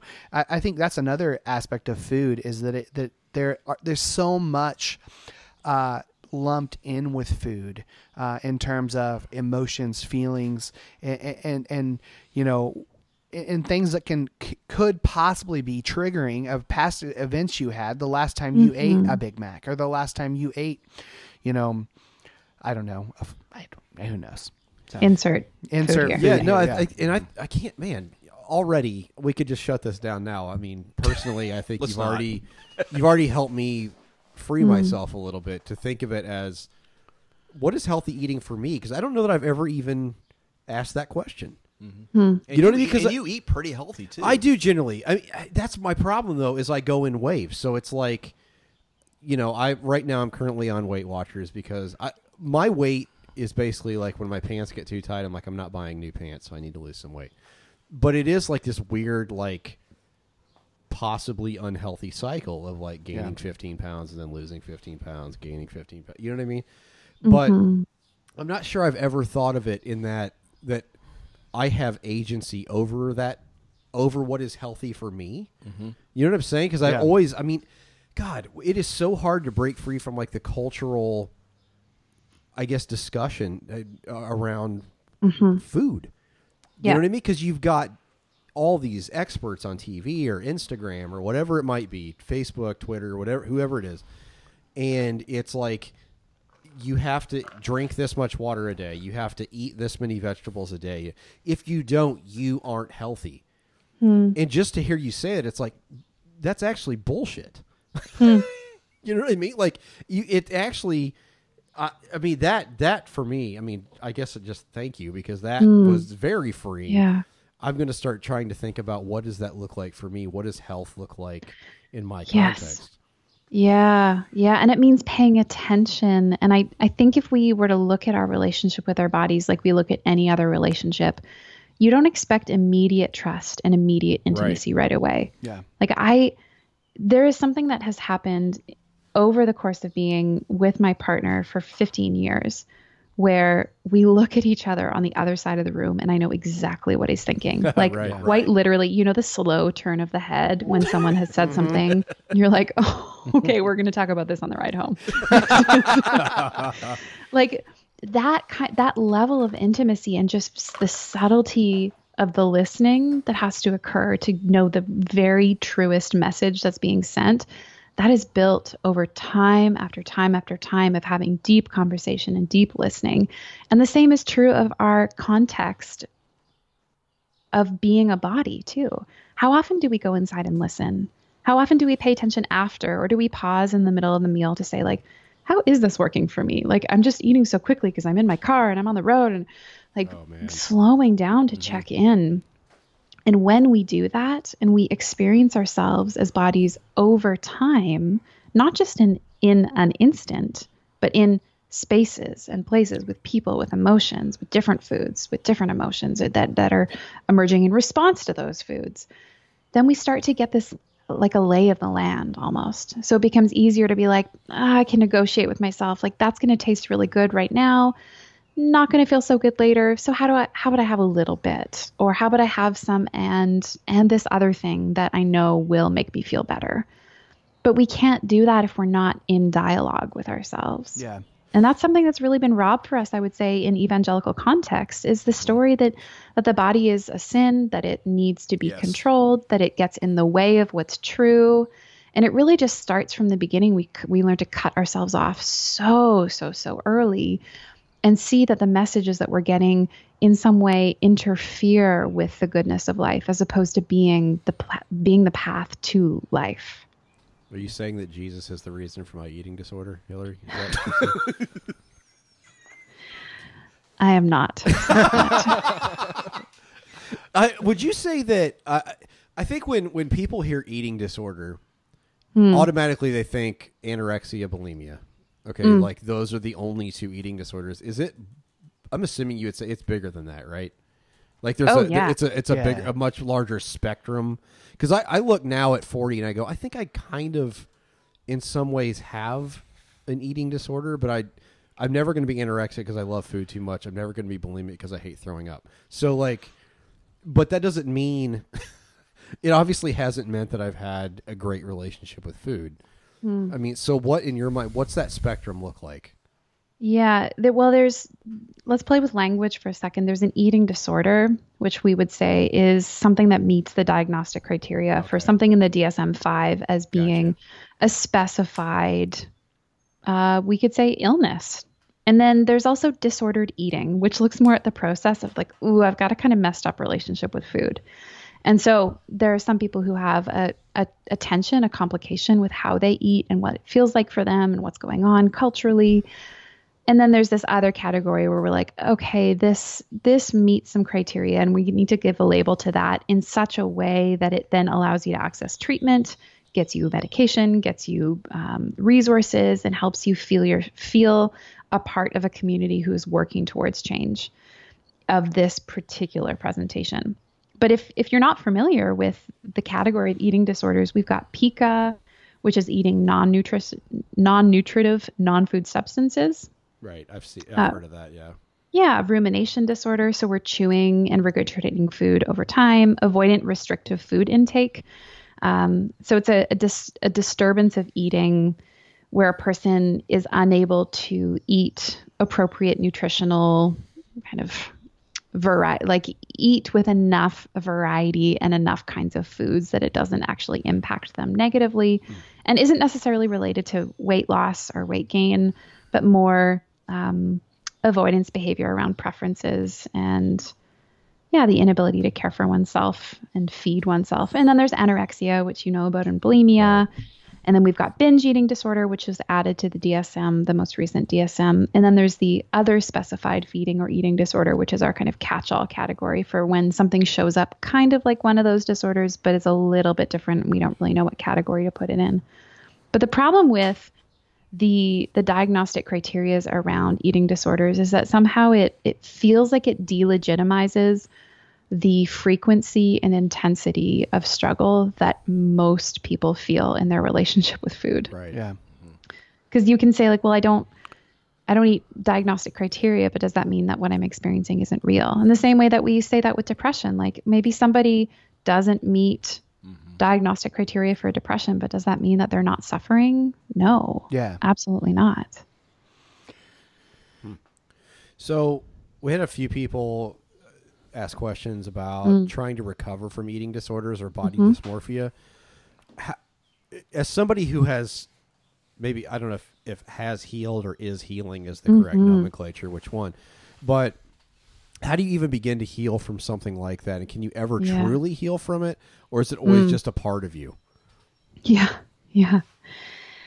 I mean, I could say so much about this that would also extrapolate to a lot of other things that we contend with, like anxiety or depression or trauma. Yep. Like what you're asking is like, how do we heal, and is healing complete, or is it in a process? And again, I know this is not a very popular answer to give, but I think it really depends on the person. Yeah. And so I know that's very phenomenological of me to say that, and it's not categorical, but I want to leave room for it to look different for every person. And yet I'll still try to provide you with some answer in some way.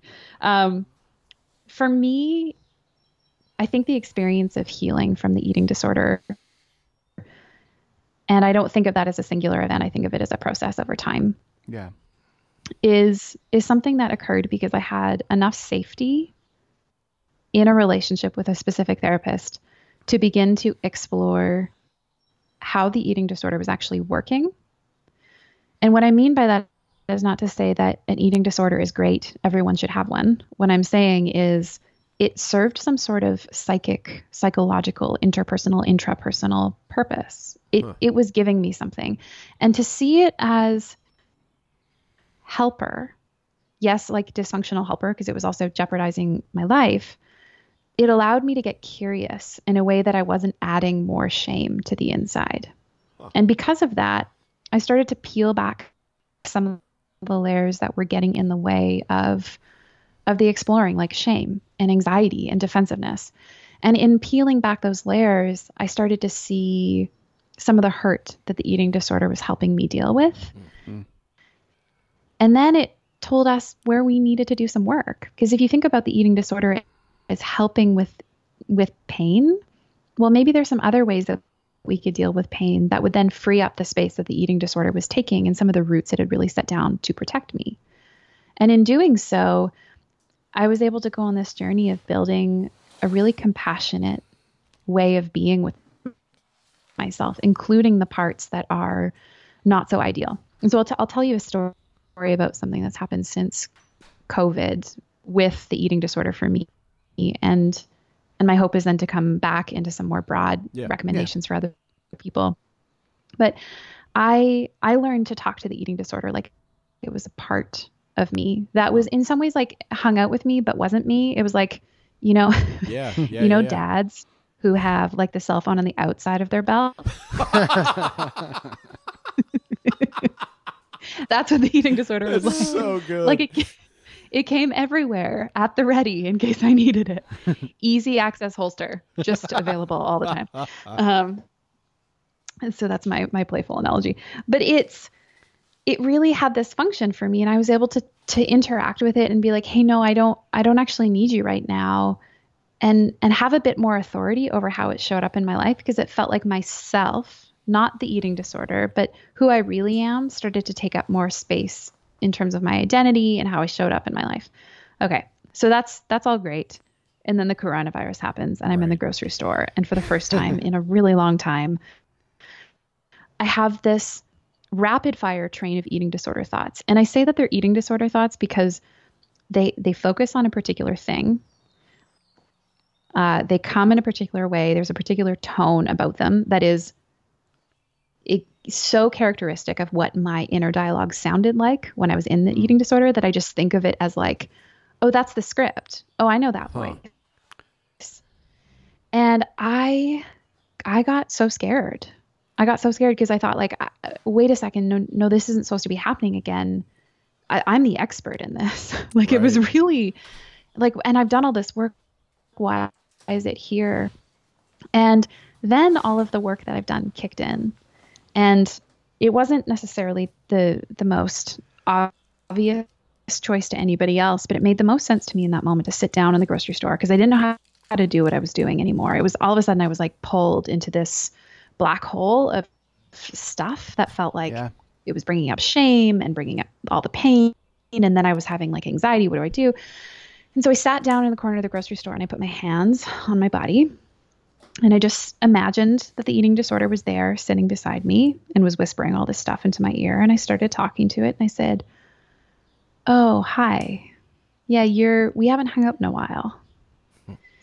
And I know that you come to help me deal with situations that feel scary and overwhelming.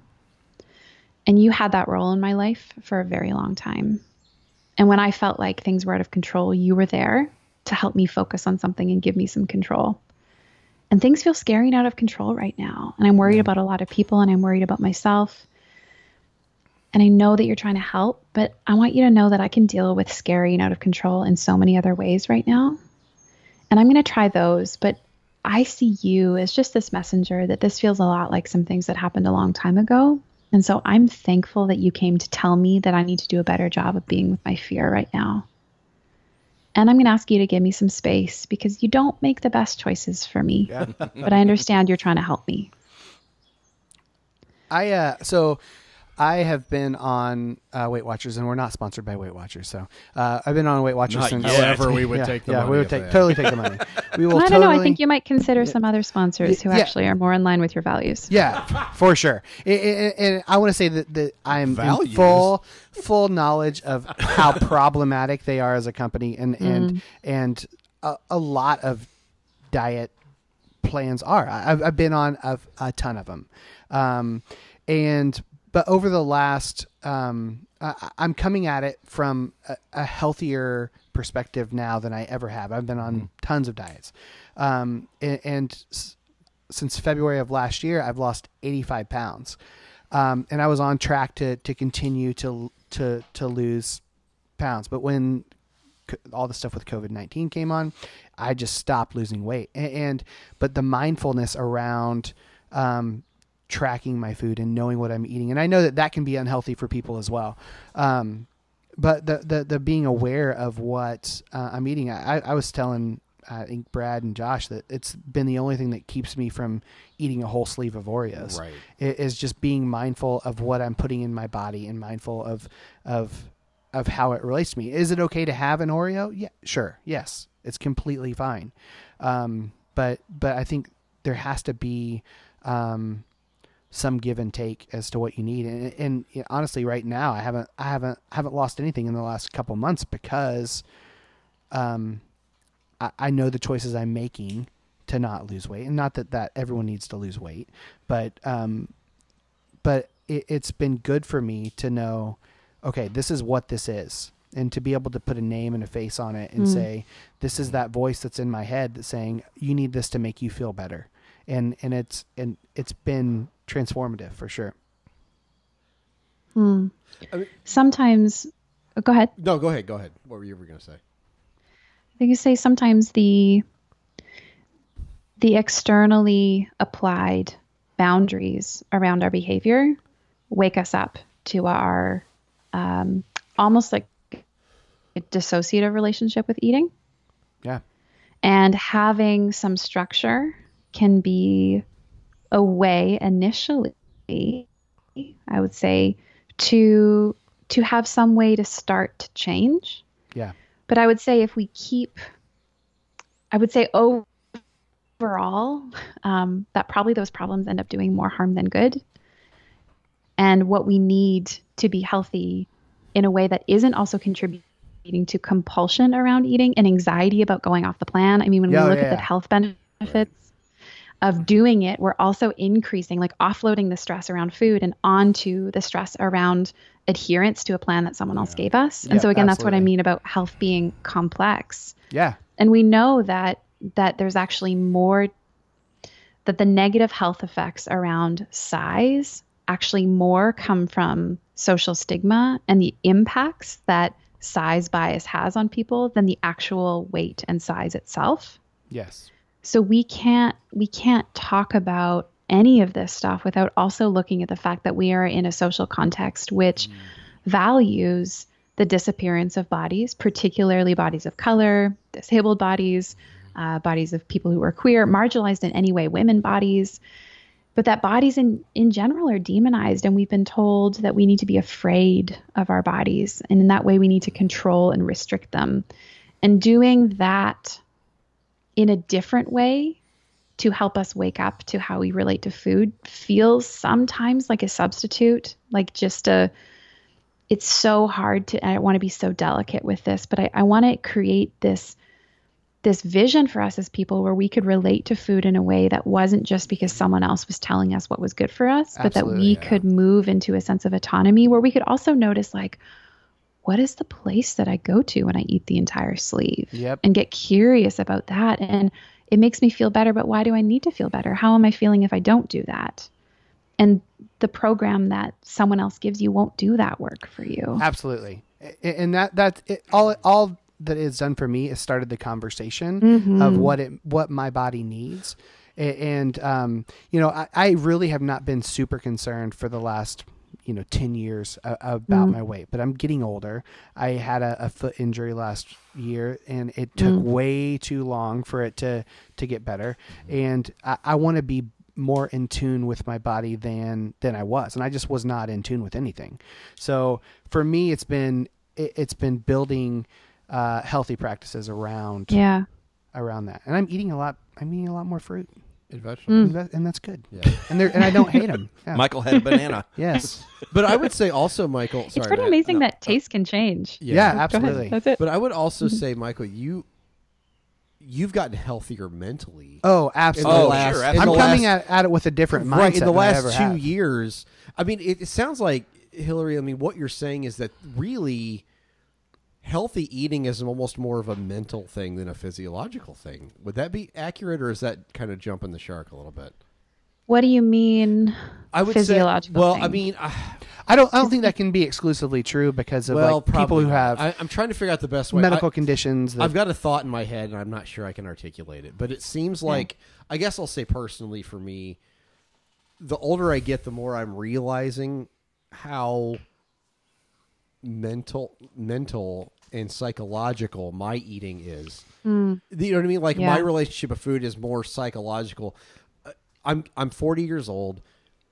I was joking about my prostate issue, but I actually do have an enlarged prostate. I had a cancer scare a few weeks ago, like where the doctor was like, "Well, we're gonna test you for this because we think we don't know." So, Yeah.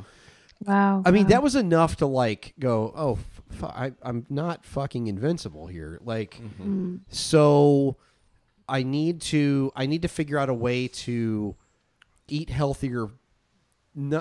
I'm trying. I guess what I'm saying is, for me personally, at 40, I'm trying to take it out of more of a societal. This is what you should look like and be like and whatever, and more of a personal, like kind of what you were talking about earlier, and go, okay, what is health for me? And it seems to me that like I feel like personally the more psychologically healthy I can get, the healthier my body will be. Does that make sense? Yeah. And I think that to your earlier point, maybe we can't say it's more mental than it is physical, but we can say that everything that's physical is mental. Yeah. Everything that's mental is physical. And whenever we try to extract one of these things from the other, we're missing a part of being whole. Yeah. And so when we are working on our mental health, it's going to absolutely change the way that we interact with food, because it'll also change how we interact with our neighbors and our kids and the people that we're sharing, a desk with at our work. And so when we are working on one of these parts of ourselves, because they're all connected, we get to see the fruit of that in other areas, which is why I think what I really want, I'm not a nutritionist, I'm not a physician. As someone who works in psychology, this is my domain, but I want to see us as whole people. Yeah. And so we can think about our bodies differently. We can experience our bodies differently to create new thoughts about ourselves. Yeah.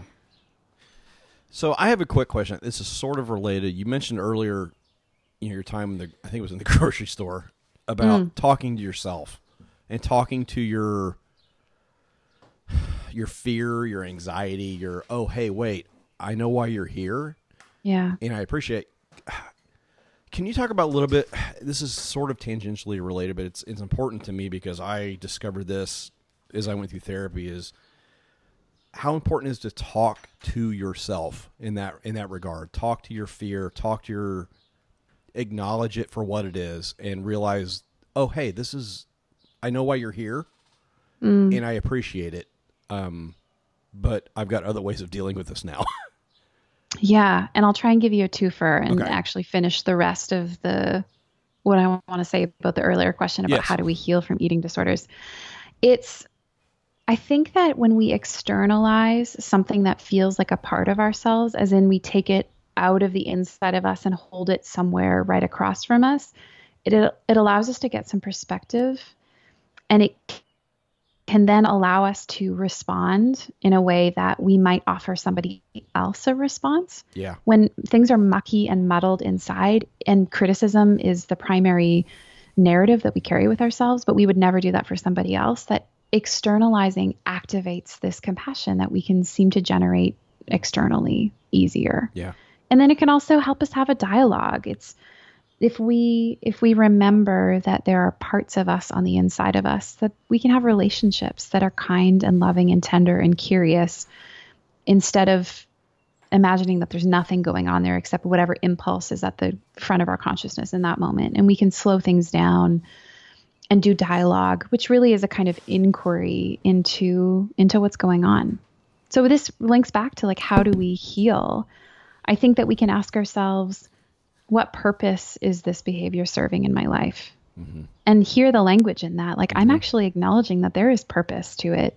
And instead of hating the eating disorder, instead of hating whatever's going on, the body dysmorphia, asking ourselves, how is that way of seeing my body, or that way of seeing food, or that way of numbing out, or that way of managing emotions helping me? And what does it tell me that I might need to learn more about to better support myself with anger, with criticism from other people, with, feeling bored? And so we can talk to these parts of ourselves directly. Some of my favorite questions are, how are you helping me? What are you afraid will happen when I'm without you? What pain are you protecting me from feeling? Yeah. But again, bodies exist in social context. I'm hoping that's coming through clearly in what I'm saying, that Absolutely. our individual selves and the stories we tell about ourselves don't just show up out of nowhere. We are having those messages reinforced constantly through the media, through the people that we love. I mean, even you saying you've lost, however many pounds, the temptation for all of us is to say, wow, and way to go. And in what we're doing in that is we're reinforcing this is a good thing to lose weight. And yet we almost never hear the opposite. If someone says, I gained 80 pounds, we don't hear people say, wow, Absolutely. good work. And so the implicit messages about what bodies are more valuable are communicated through our language and our imagery.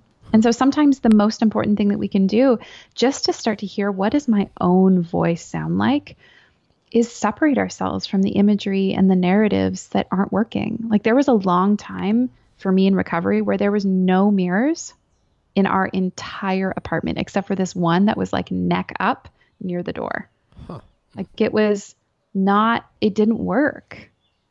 And it meant for me that I could really start to figure out like, well, if I'm dressing to figure out what I like to wear, then I'm going to put on clothes that maybe feel different than if I'm dressing for what the mirror says and how I'm perceiving that other people will evaluate my appearance.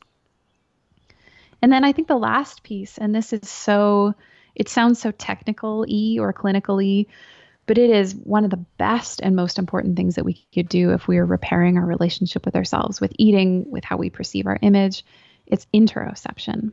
And that's really just our fancy neurological word for what does it mean to pay attention to the senses that we have on the inside. Yeah. So things like temperature, hunger, fullness, fatigue, thirst, pleasure, satisfaction, any of those things that are messages from the inside about being a person, the more we spend time paying attention to those, the more we recruit neurological territory, so to speak, to make even more room to pay attention to those things. And that tends to take away from or stop the reinforcement of this process we've engaged in, most of us, where we're preoccupied with these external measures of goodness or value, and brings the attention all the way on the inside.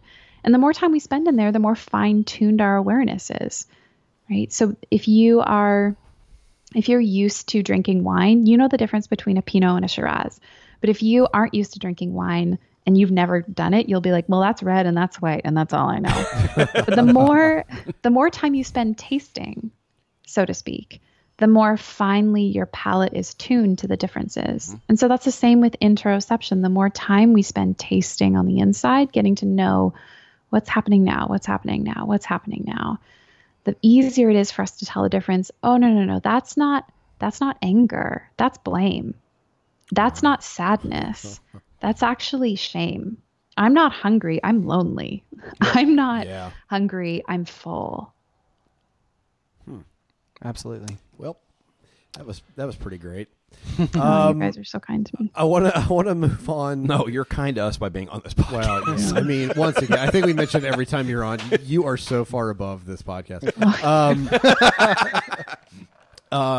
We appreciate you slumming it for an hour or so every year or so. You need to go cleanse yourself by reading Freud or something after this. I don't know, anything. I wouldn't do it by reading Freud, I'll tell you that. Yeah. Oh, jeez. Maybe that was a bad choice.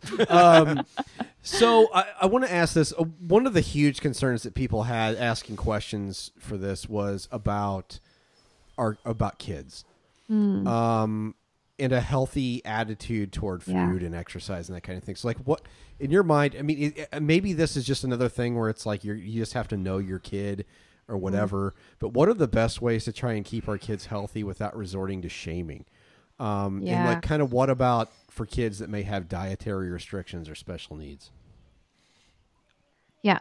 So, one of the most important things you can ever do as a parent in terms of teaching your kids about health is to do it yourself. In fact, kids are super attentive to noticing the discrepancies between what you say and what you do. Yeah. And so that old adage, do what I say, not what I do, is it's almost impossible for kids, especially because they're so good at picking up on mixed messages. And so if you yourself can model flexibility with your eating, so having freedom, paying attention, interoceptive cue attentiveness, a commitment to self-care, slowing down, noticing when you're full, noticing when you're hungry, talking about that, of like really honoring those cues and modeling it. Oh, you know what? There's more food on my plate, but I'm going to stop here because I'm full. Yeah. Or I know we just ate, but man, I'm still hungry. So I'm going to eat this other thing. Oh, now I'm full. And then avoiding shame, blame yourself. And if you do anything with them, I think one of the best approaches is always curiosity. Let's get curious about what's going on here. I notice sometimes this and this happens. What do you think is happening there for you? And I notice sometimes when I do this, you do the same thing. And I'm wondering what that's like for you. Or what is it like for you that you eat this, but mom and dad eat that because of your allergies? And really talking about the underlying process underneath. They're really talking about the whole body as a self, and the body as being good and worth caring for. And if we just talk about food and exercise as ways of caring for the body, then we might need to check some of our assumptions around weight bias, because health, as we've already talked about, is so much more than food and exercise, but also feelings and connection and mindfulness and being a part of a community. And so talking about the complexity of health and really slowing things down so that they could learn to do what we're talking about doing, what I was just saying about tasting, like making some room to go inside. Now, when it comes to some of the special dietary restrictions or needs that kids have, we know that there are higher rates of eating disorders when kids have allergies or intolerances, because there's this kind of conditioning that food and eating are dangerous, or experiencing sensations can be overwhelming or intolerable, or we can see the body as dangerous or bad. Like I remember I had tons of allergies growing up as a kid, saying like, I hate my body. And eating things that other kids could eat, I would want to eat those things to belong, and then they would make me feel sick and I would get angry at myself.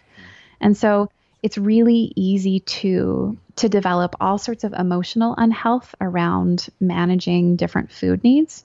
So we might need to teach kids how to do distress tolerance. So like when you're in pain, how do we be with pain in a way that doesn't make more pain? How do we be with pain in a way that is kind? And after figuring out what's actually dangerous to their systems, possibly doing some repair. Like I know lots of families have so much struggle going through intolerance and allergy testing. And when you finally figure things out, making room to process that. Of course you're scared to eat this. Of course you're scared. No wonder you don't want to go to that party. Yeah, of course, because they're going to be eating things that you're not eating. And so one of the things that you can really do as a family is join in with the same food plan as kids that the kids have, to be in solidarity with them so that people don't feel like they're on the outside of something.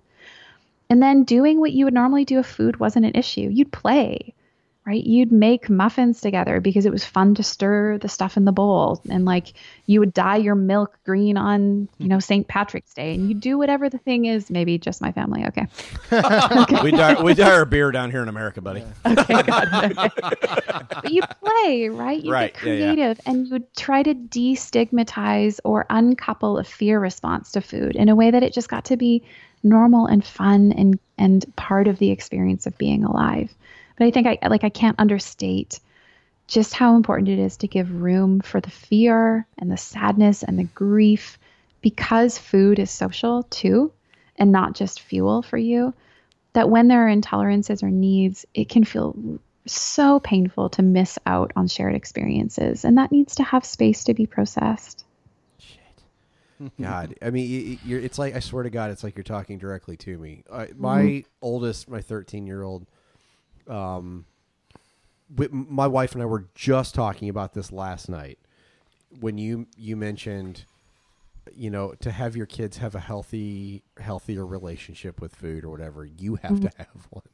And my wife just said last night, my 13-year-old is really like, he's gained a little bit of weight like over the last couple years or whatever, really the last year especially. But part of that is just his physiological makeup. It's the way he's built.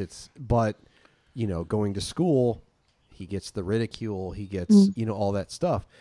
he's not getting that from us. Like I will say, we have never been like, oh, hey, fatty or whatever. You know what I'm saying? Like we're never going to be those people. But my wife just said to me last night, he's been really having a lot of stress recently because he's like, I really want to get healthier. I mean, he keeps telling us, I really want to get healthier, really want to get healthier. And so he has started trying to sort of change his eating habits a little bit, eating more vegetables, eating more fruit, eating fewer snacks, that kind of stuff. But he's becoming sort of obsessive about it. And we're trying to figure out, like, we don't want this to turn into an eating disorder. And I said to Mandy last night, I'd rather him be fat and happy than, maybe that's just the wrong way to even say it, because I think fat is subjective. But like, you know, I'd rather him be happy and way more than have an eating disorder and be skinny. You know what I'm saying? Like, it's like, it's this really weird balance, because he's saying this, and I'm realizing, you know, we're realizing now. She said to me last night, it starts with us. Like, we both have an unhealthy relationship with our bodies. Why would we expect him to have anything better? You know what I'm saying? Like, and it's so freaking hard, especially with a teenager, to try to find that, you know, that balance for him. And he has kind of obsessive tendencies anyway. And so, you know, we're currently in this, trying to sort of help him navigate this, where he wants to be healthier, but at the same time, we need him to understand also that it's okay to have ice cream sometimes. Like, it's okay to eat a bowl of cereal, of Fruity Pebbles or whatever, because he has special dietary stuff too. He cannot, like, if he eats gluten, he gets headaches. So he is gluten free, and so is my wife. So that's at least something that they share, you know, in common. But man, it is so hard in a teenage mind to navigate this sort of body image health, like, journey with them. It's so difficult. It is so hard. And I think that's part of adolescence, right? Is we are bodies. And when we change as bodies, the world responds to us differently, and that shapes how we feel about ourselves. And I don't know if there's anything else I can say, except being an adolescent is super, super hard. Yeah. And we write that off. Yep. Right? We get to the other side and we think about, like, oh, I made it through. Most of us, somewhere inside of us, still have a part of us that's 14 that we're like just hoping nobody finds out about. Yep. And so I'm thinking about how well we could be with the 14-year-old version of ourselves and do for our kids what we wish someone had done for us. And I think that's to so validate and honor the pain and get curious and accompany and keep talking and make room for any psychosocial support that would make that feel like there was freedom to talk and ways to move through it. But I think it's so important just to normalize that struggle.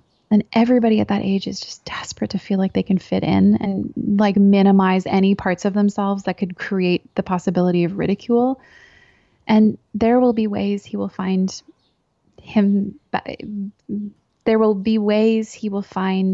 a way back to himself and his full self through this. And I think that you can also pave the way for that to be sooner rather than later. Yeah. Like, having a critical discourse around, in your family, all of us can do this, around weight bias and how messed up it is that we somehow feel shame around size. Like, we would never do that with eye color. We would never do that with right. What has gone on in our culture that somehow we've moralized size in this way. Yeah. And when we can have that critical dialogue, we can outsource some of the shame and maybe even get angry at culture. I think that's so good to do. And it tends to inoculate us against internalizing those critical messages. Like, those messages are out there, but we don't have to take them into ourselves in the same way. And I think being honest about the struggles we're having as we negotiate changing bodies means that at least we're not internalizing it and it's not going inside. Yeah. But compulsion around food and managing food is no joke. And it's, we train our brains, especially in adolescence, like where to focus and what to value. And And it's so important that there's freedom and creativity and play and the support to have mental flexibility around eating. I love that you keep using the word play. I think that's that. Yeah. If there's any takeaway from any of this, it's that. Yeah, I think play is kind of what you talked about when you went through McDonald's. You had a fillet of fish. It's play. Okay. Yeah. Is it good for you? No. But you did. But it's- at the same yeah. time, you had the fillet of fish, but you didn't eat 10 of them.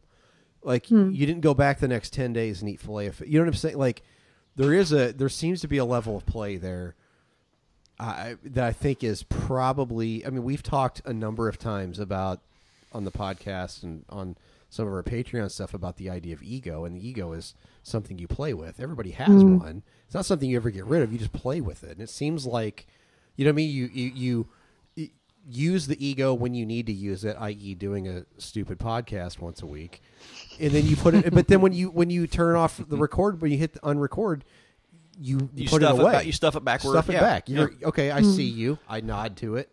You're here, but you're not going to drive the car. You're obviously you're a passenger, but you're not going to drive the car. And it seems like maybe that is the healthiest relationship with food we could have. Is go, okay, food is something we need.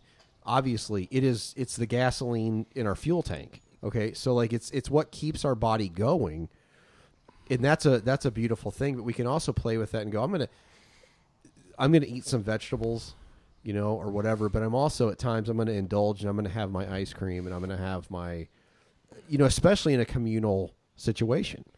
You know, you're out with friends.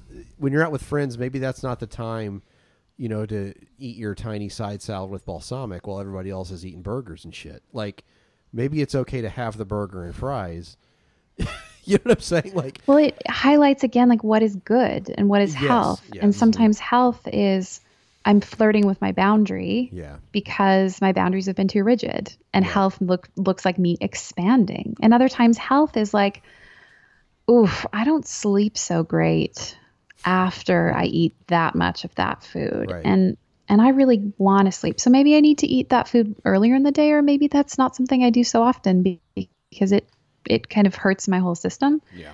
But we can also look at things like satisfaction. Like there is no, I don't want to be a part of any kind of like food process, eating ritual behavior where I'm not enjoying myself. Yeah. But I also Absolutely. want that for every part of my life. And that means sometimes I put on fun music when I'm cleaning because I don't love cleaning so much. But it's a way to say like, no, I can do the things that I need to do to be well as a whole person, and look for ways to be creative and look for ways to have choice and agency.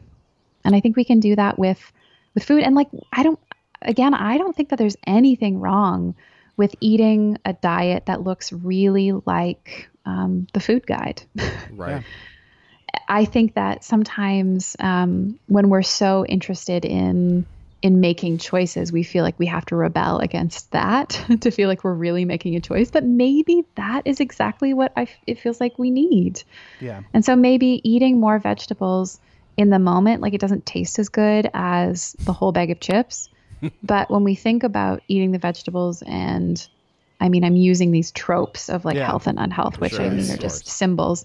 But to say like, oh yeah, eating the broccoli, like maybe it's not the most ultimate delicious thing I could have of all the things that are available, but I feel really good after and during when I'm eating it. Yeah. Yeah.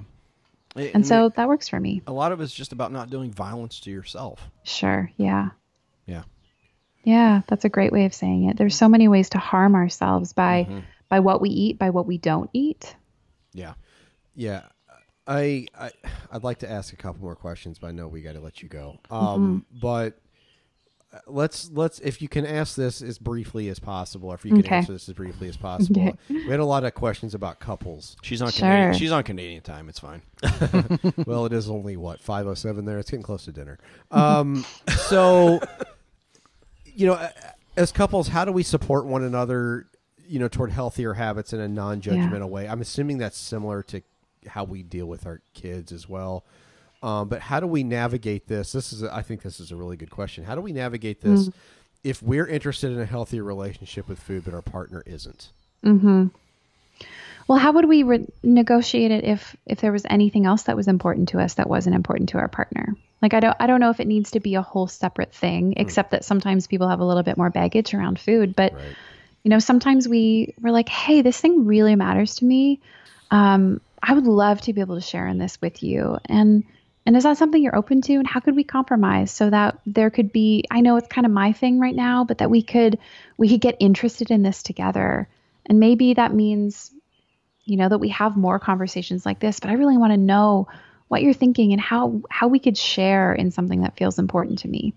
And I think often when we're doing that in our relationships, that also means going the other way around, where someone is like, well, you know what? I want for you to watch football with me. Right. Yeah. Or I want you to be kinder when we go visit my family.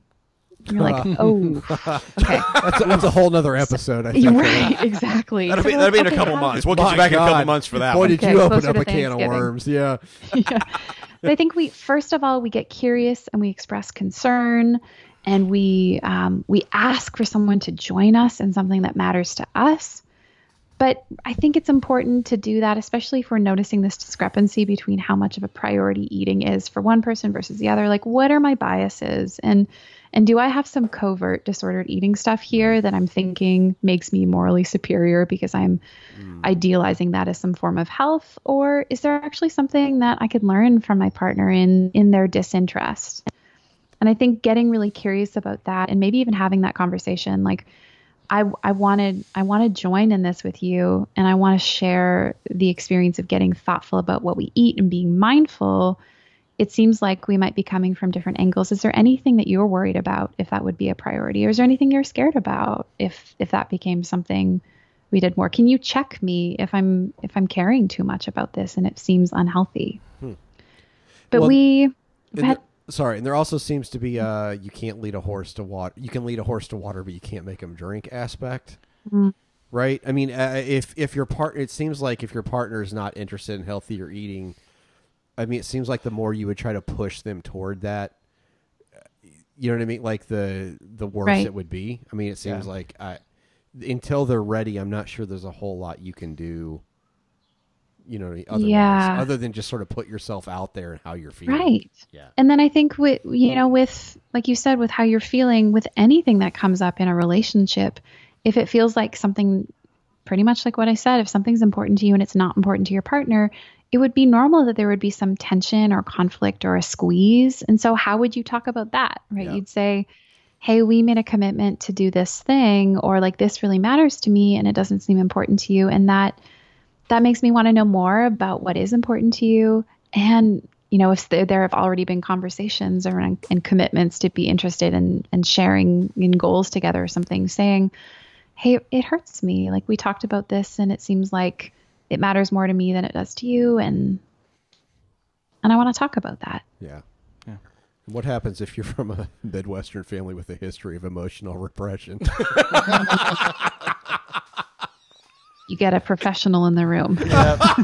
I feel like we have one. So if you got another hour and a half or so, Brett and I have some stuff to talk about. Well, we know what we're talking about next time. Skype our family in on We're this. We're going to talk about mommy issues the next time you're around. Oh, goodness. That's my specialty. Both having them and treating them. Yeah. Thank you so much for coming on the podcast. Yeah, this is always fantastic. Yeah. It's always a highlight. We love you. We're so fun. It's been fun to watch your journey over the last several years of just how much exposure you've had and how much. There's nothing weirder than seeing you on Pete Holmes' podcast and going, holy shit. Oh my God, we talked to her 4 times before Pete Holmes got to her. If you know him, can you tell that fucker to answer us back by any chance? I'd love to have him on. Oh, man. It's just been, you're one of the people that needs exposure, and it's been fun to watch. Just you get the exposure you definitely deserve. So. You guys are so supportive and kind. Thank you. And thank you for slumming it. Yes, thank you. Where can people follow what you're working on? Where's the best way to find more Hillary McBride content? Dr. Hillary. Doctor. I'm on Instagram at Hillary Leanna McBride, Twitter Hillary L McBride. You can find me on my stuff that I've got coming up for speaking. I know most of it's online right now, but on HillaryLMcBride.com. And I've got a couple books out, and my next one's coming out February 2021, and it's called This Is My Body. We're not waiting that And long. Yeah. Well, I don't know. That sounds like a good time. Well, that's fine, but we're not waiting that long to have her on. Okay, That's well, almost a maybe. year. Yeah. Yeah, that's true. We've already done that before. We're not doing that That was again. going to be my follow-up question. When is your next book coming out? I really, really enjoyed Mothers, Daughters, and Body Image. And that wasn't even like, I didn't feel like it was directed at me, but I learned so much from it. It was so good. This is more of like an existential book for all humans about being bodies. Nice. And I will say Yeah. that I did check our stats. You have 2 of our top 10 episodes. Oh, wow. Yeah, Well, thanks, still. I think listeners. one's number 3 and you. one's like number 8 or something like that. So Wow. Yeah. Wow. What an honor. Thank you to your listeners, to all of you for listening and caring. You're that means above, so much to you're me. above Richard Rohr, man. Fuck that guy, right? no. I kid. We want to have Dickie Rohr back No, on. he's literally I love talking to you. He was literally one of the highlights of my life talking to that dude. He's So such a wizard. I don't know what else yeah, to that's say. a He's beyond perfect description word. is what he is. He's a Yeah, wizard. he's Yeah. a wizard. Yeah. Awesome. He's a gentle gnome. I think we found our hashtag for the episode, didn't we? Wonderful. You know what? I Just feel right like at the he end would there, you're so love lucky. that. Yes. Oh, man. So thank you so much for coming on. Everyone go check out HillaryLMcBride.com for all the details on everything you've got going on. So we thank you so much for coming on. We really, really Pleasure. appreciate it. So Love you guys. Thanks for having me. we love you too so much. Yep, very much so. Now that we puked in your sea, you can tell us what you think. The 5 stars get red. Get red. But 1 star is dead. Dead. To us. Super dead. All right. Feedback? No. That's a big no. All right. Big old no. Thanks for all the feedback, guys. It's been 2 fucking months. Thanks, guys. Awesome job. You've been stuck in your goddamn house. You have nothing to do. You can't even leave a fucking 5-star review. Thanks for 2 months. I'm actually not listening to as many podcasts as I was I'm before. not either, actually. Yeah. Just haven't. I'm not driving as much for work. Yeah. Because we don't fucking have anywhere. Yeah. There is that. Twitter feedback. David Bodine at Bodine_David. Wasn't there a NASCAR driver with last name Bodine? I think so. Jimmy Bodine. Jimmy? No, it wasn't Jimmy Bodine. No. Was it David? Was this the NASCAR driver? Bodine? My principal at one point was Mr. Bodine. Well, Yeah, I don't know.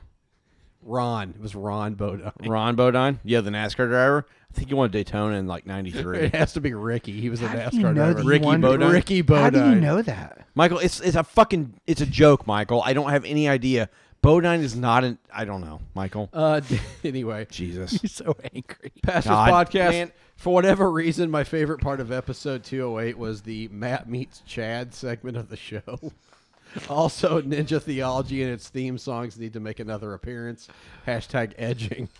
Jeff Bodine is a race car driver. Jeff by the way. Bodine. Jeff Bodine. That's right. I thought Yeah. it was Ricky. No. Did you listen back He had a when you brother met- named Brett. Did you listen back to when you met Chad on the podcast? I don't even remember, man.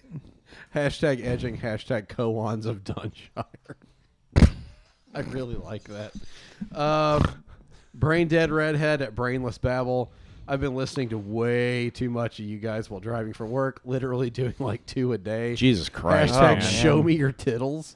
And then hashtag, Wow. I don't even know a what that is fucking Eric about. Tittle and joke. then hashtag get a new bear wife. A fucking That's a long ass time ago. Eric Tittle joke. Yeah. We should have Eric on the podcast. No, we shouldn't. And then Brain Dead Redhead again said, you guys definitely made me choke on my vape cloud tonight from laughing so hard. Also another great episode with Hillary McBride. Hey. Hashtag donkey punching Yoshi. God, that is one of our top 10 hashtags, man. Oh, Donkey punching Yoshi. Jeez. Oh, Eric H. Engdahl at Eric Engdahl. Just listen to this week's episode. Really feel like you missed out on hashtag Iceman is now Ice Cream Man. Yeah. And hashtag the new Matt. Man, fuck you guys. God. All right, that's it. Are you more offended about being compared to Josh Casey or being replaced? Being compared to Josh Casey, it's not even a contest. Yeah, you're right. He's way better. Okay. I'm not doing this shit with you guys. Fuck you guys. I'm not doing this shit. God. Just curious. Well, we paid close attention and we wrote them all down. Now it's time to decide our hashtag. Hashtag. Someone jerks off in Tuscany. Someone's doing it. Hashtag Wyatt Earp's bastard son. Hashtag Bill Paxton. Hashtag hours of foghorn. Hashtag Roar is a gentle gnome. Oh, that's a good one. Hashtag spraying their babies. Oh, Jesus Christ. Hashtag Ant Beaver. Nope. And hashtag was Spock a dingleberry. Hashtag Rusty Nuggets. Hashtag take this pod to Flavortown. Hashtag rotund lizard.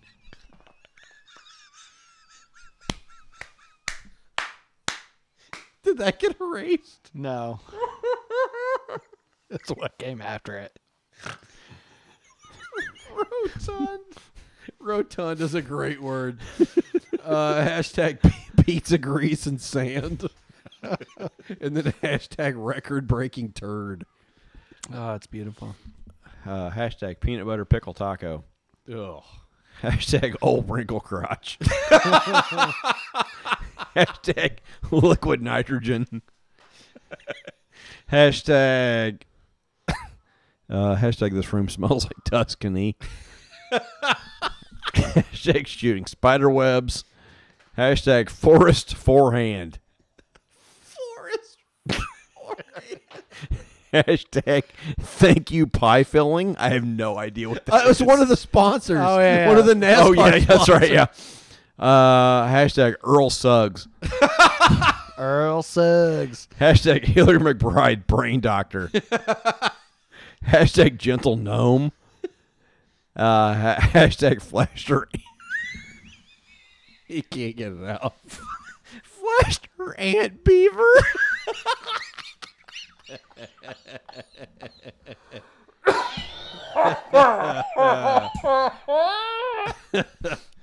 And then hashtag what is the Goo Goo Doll? I still don't know. I Googled it, couldn't find shit. You Googled it? I Googled it. Googled the it. Goo Goo Doll. Yeah, is that it? That's it. All right, I've got hashtag peanut butter pickle taco. Hashtag like hazelnuts. Hashtag I sniffed them. Hashtag stiffen like a pole. Hashtag butt butter. Hashtag rusty nuggets. Rusty Nuggets. Hashtag easy access holster. Please tell me you drive Dale Earnhardt's number 3. Rusty nuggets. Oh, Rusty Nuggets. And my favorite, Punado for Attack of the Ass Hams. Punado for Attack of the Ass Hams. Did you just fart? Yeah, I did. Oh, man. I like, off of mine, like jerking off in Tuscany. I like hours of foghorn. That's I like rotund lizard. Or take this pod to Flavortown. That's it. That's it right there. Take Take this this pod to Flavortown. That's it right there. There's no question. Michael, I'm not how do you even feel about that? I'm fine with it. All right, I mean, I do like rusty nuggets, but pod to Flavortown's good. Take this pod to Flavortown. All right. If you listen to this episode in its entirety, hit us up on social media with the hashtag take this pod to Flavortown. Go ahead and what's his name again? Guy Fieri. No, No, don't add Guy Fieri. No. We're on Twitter. What is going on? Sorry, I was messing. We're on Twitter at Pastors Podcast. Paulie Namath. You like that, Michael, Good. when I do God that? damn it. Hold on. Stop it. God, fucking mute him. Jesus. All right. Well, I don't even know what we're doing anymore. Go to patreon.com/pastorspodcast. And that foghorn blues. Oh, wait, it stopped. What did? Oh, it's the thing stopped. Apparently it didn't stop. So, is there a way for me to do this? All right, let me Just do it again, Mike. Yeah, there we go. Yeah, there we go. There we go. What the fuck is going on? I got an error message. It didn't stop. I stopped it. Who knows? Anyway, go check out our... go. IngloriousPastors.com, jizzmuzzle.com. Yeah. For everything. Glorious Pastor, I posted the shit on. What did you do? I posted the beer and shit. Oh, Whiskey. on Instagram? Yeah. All right.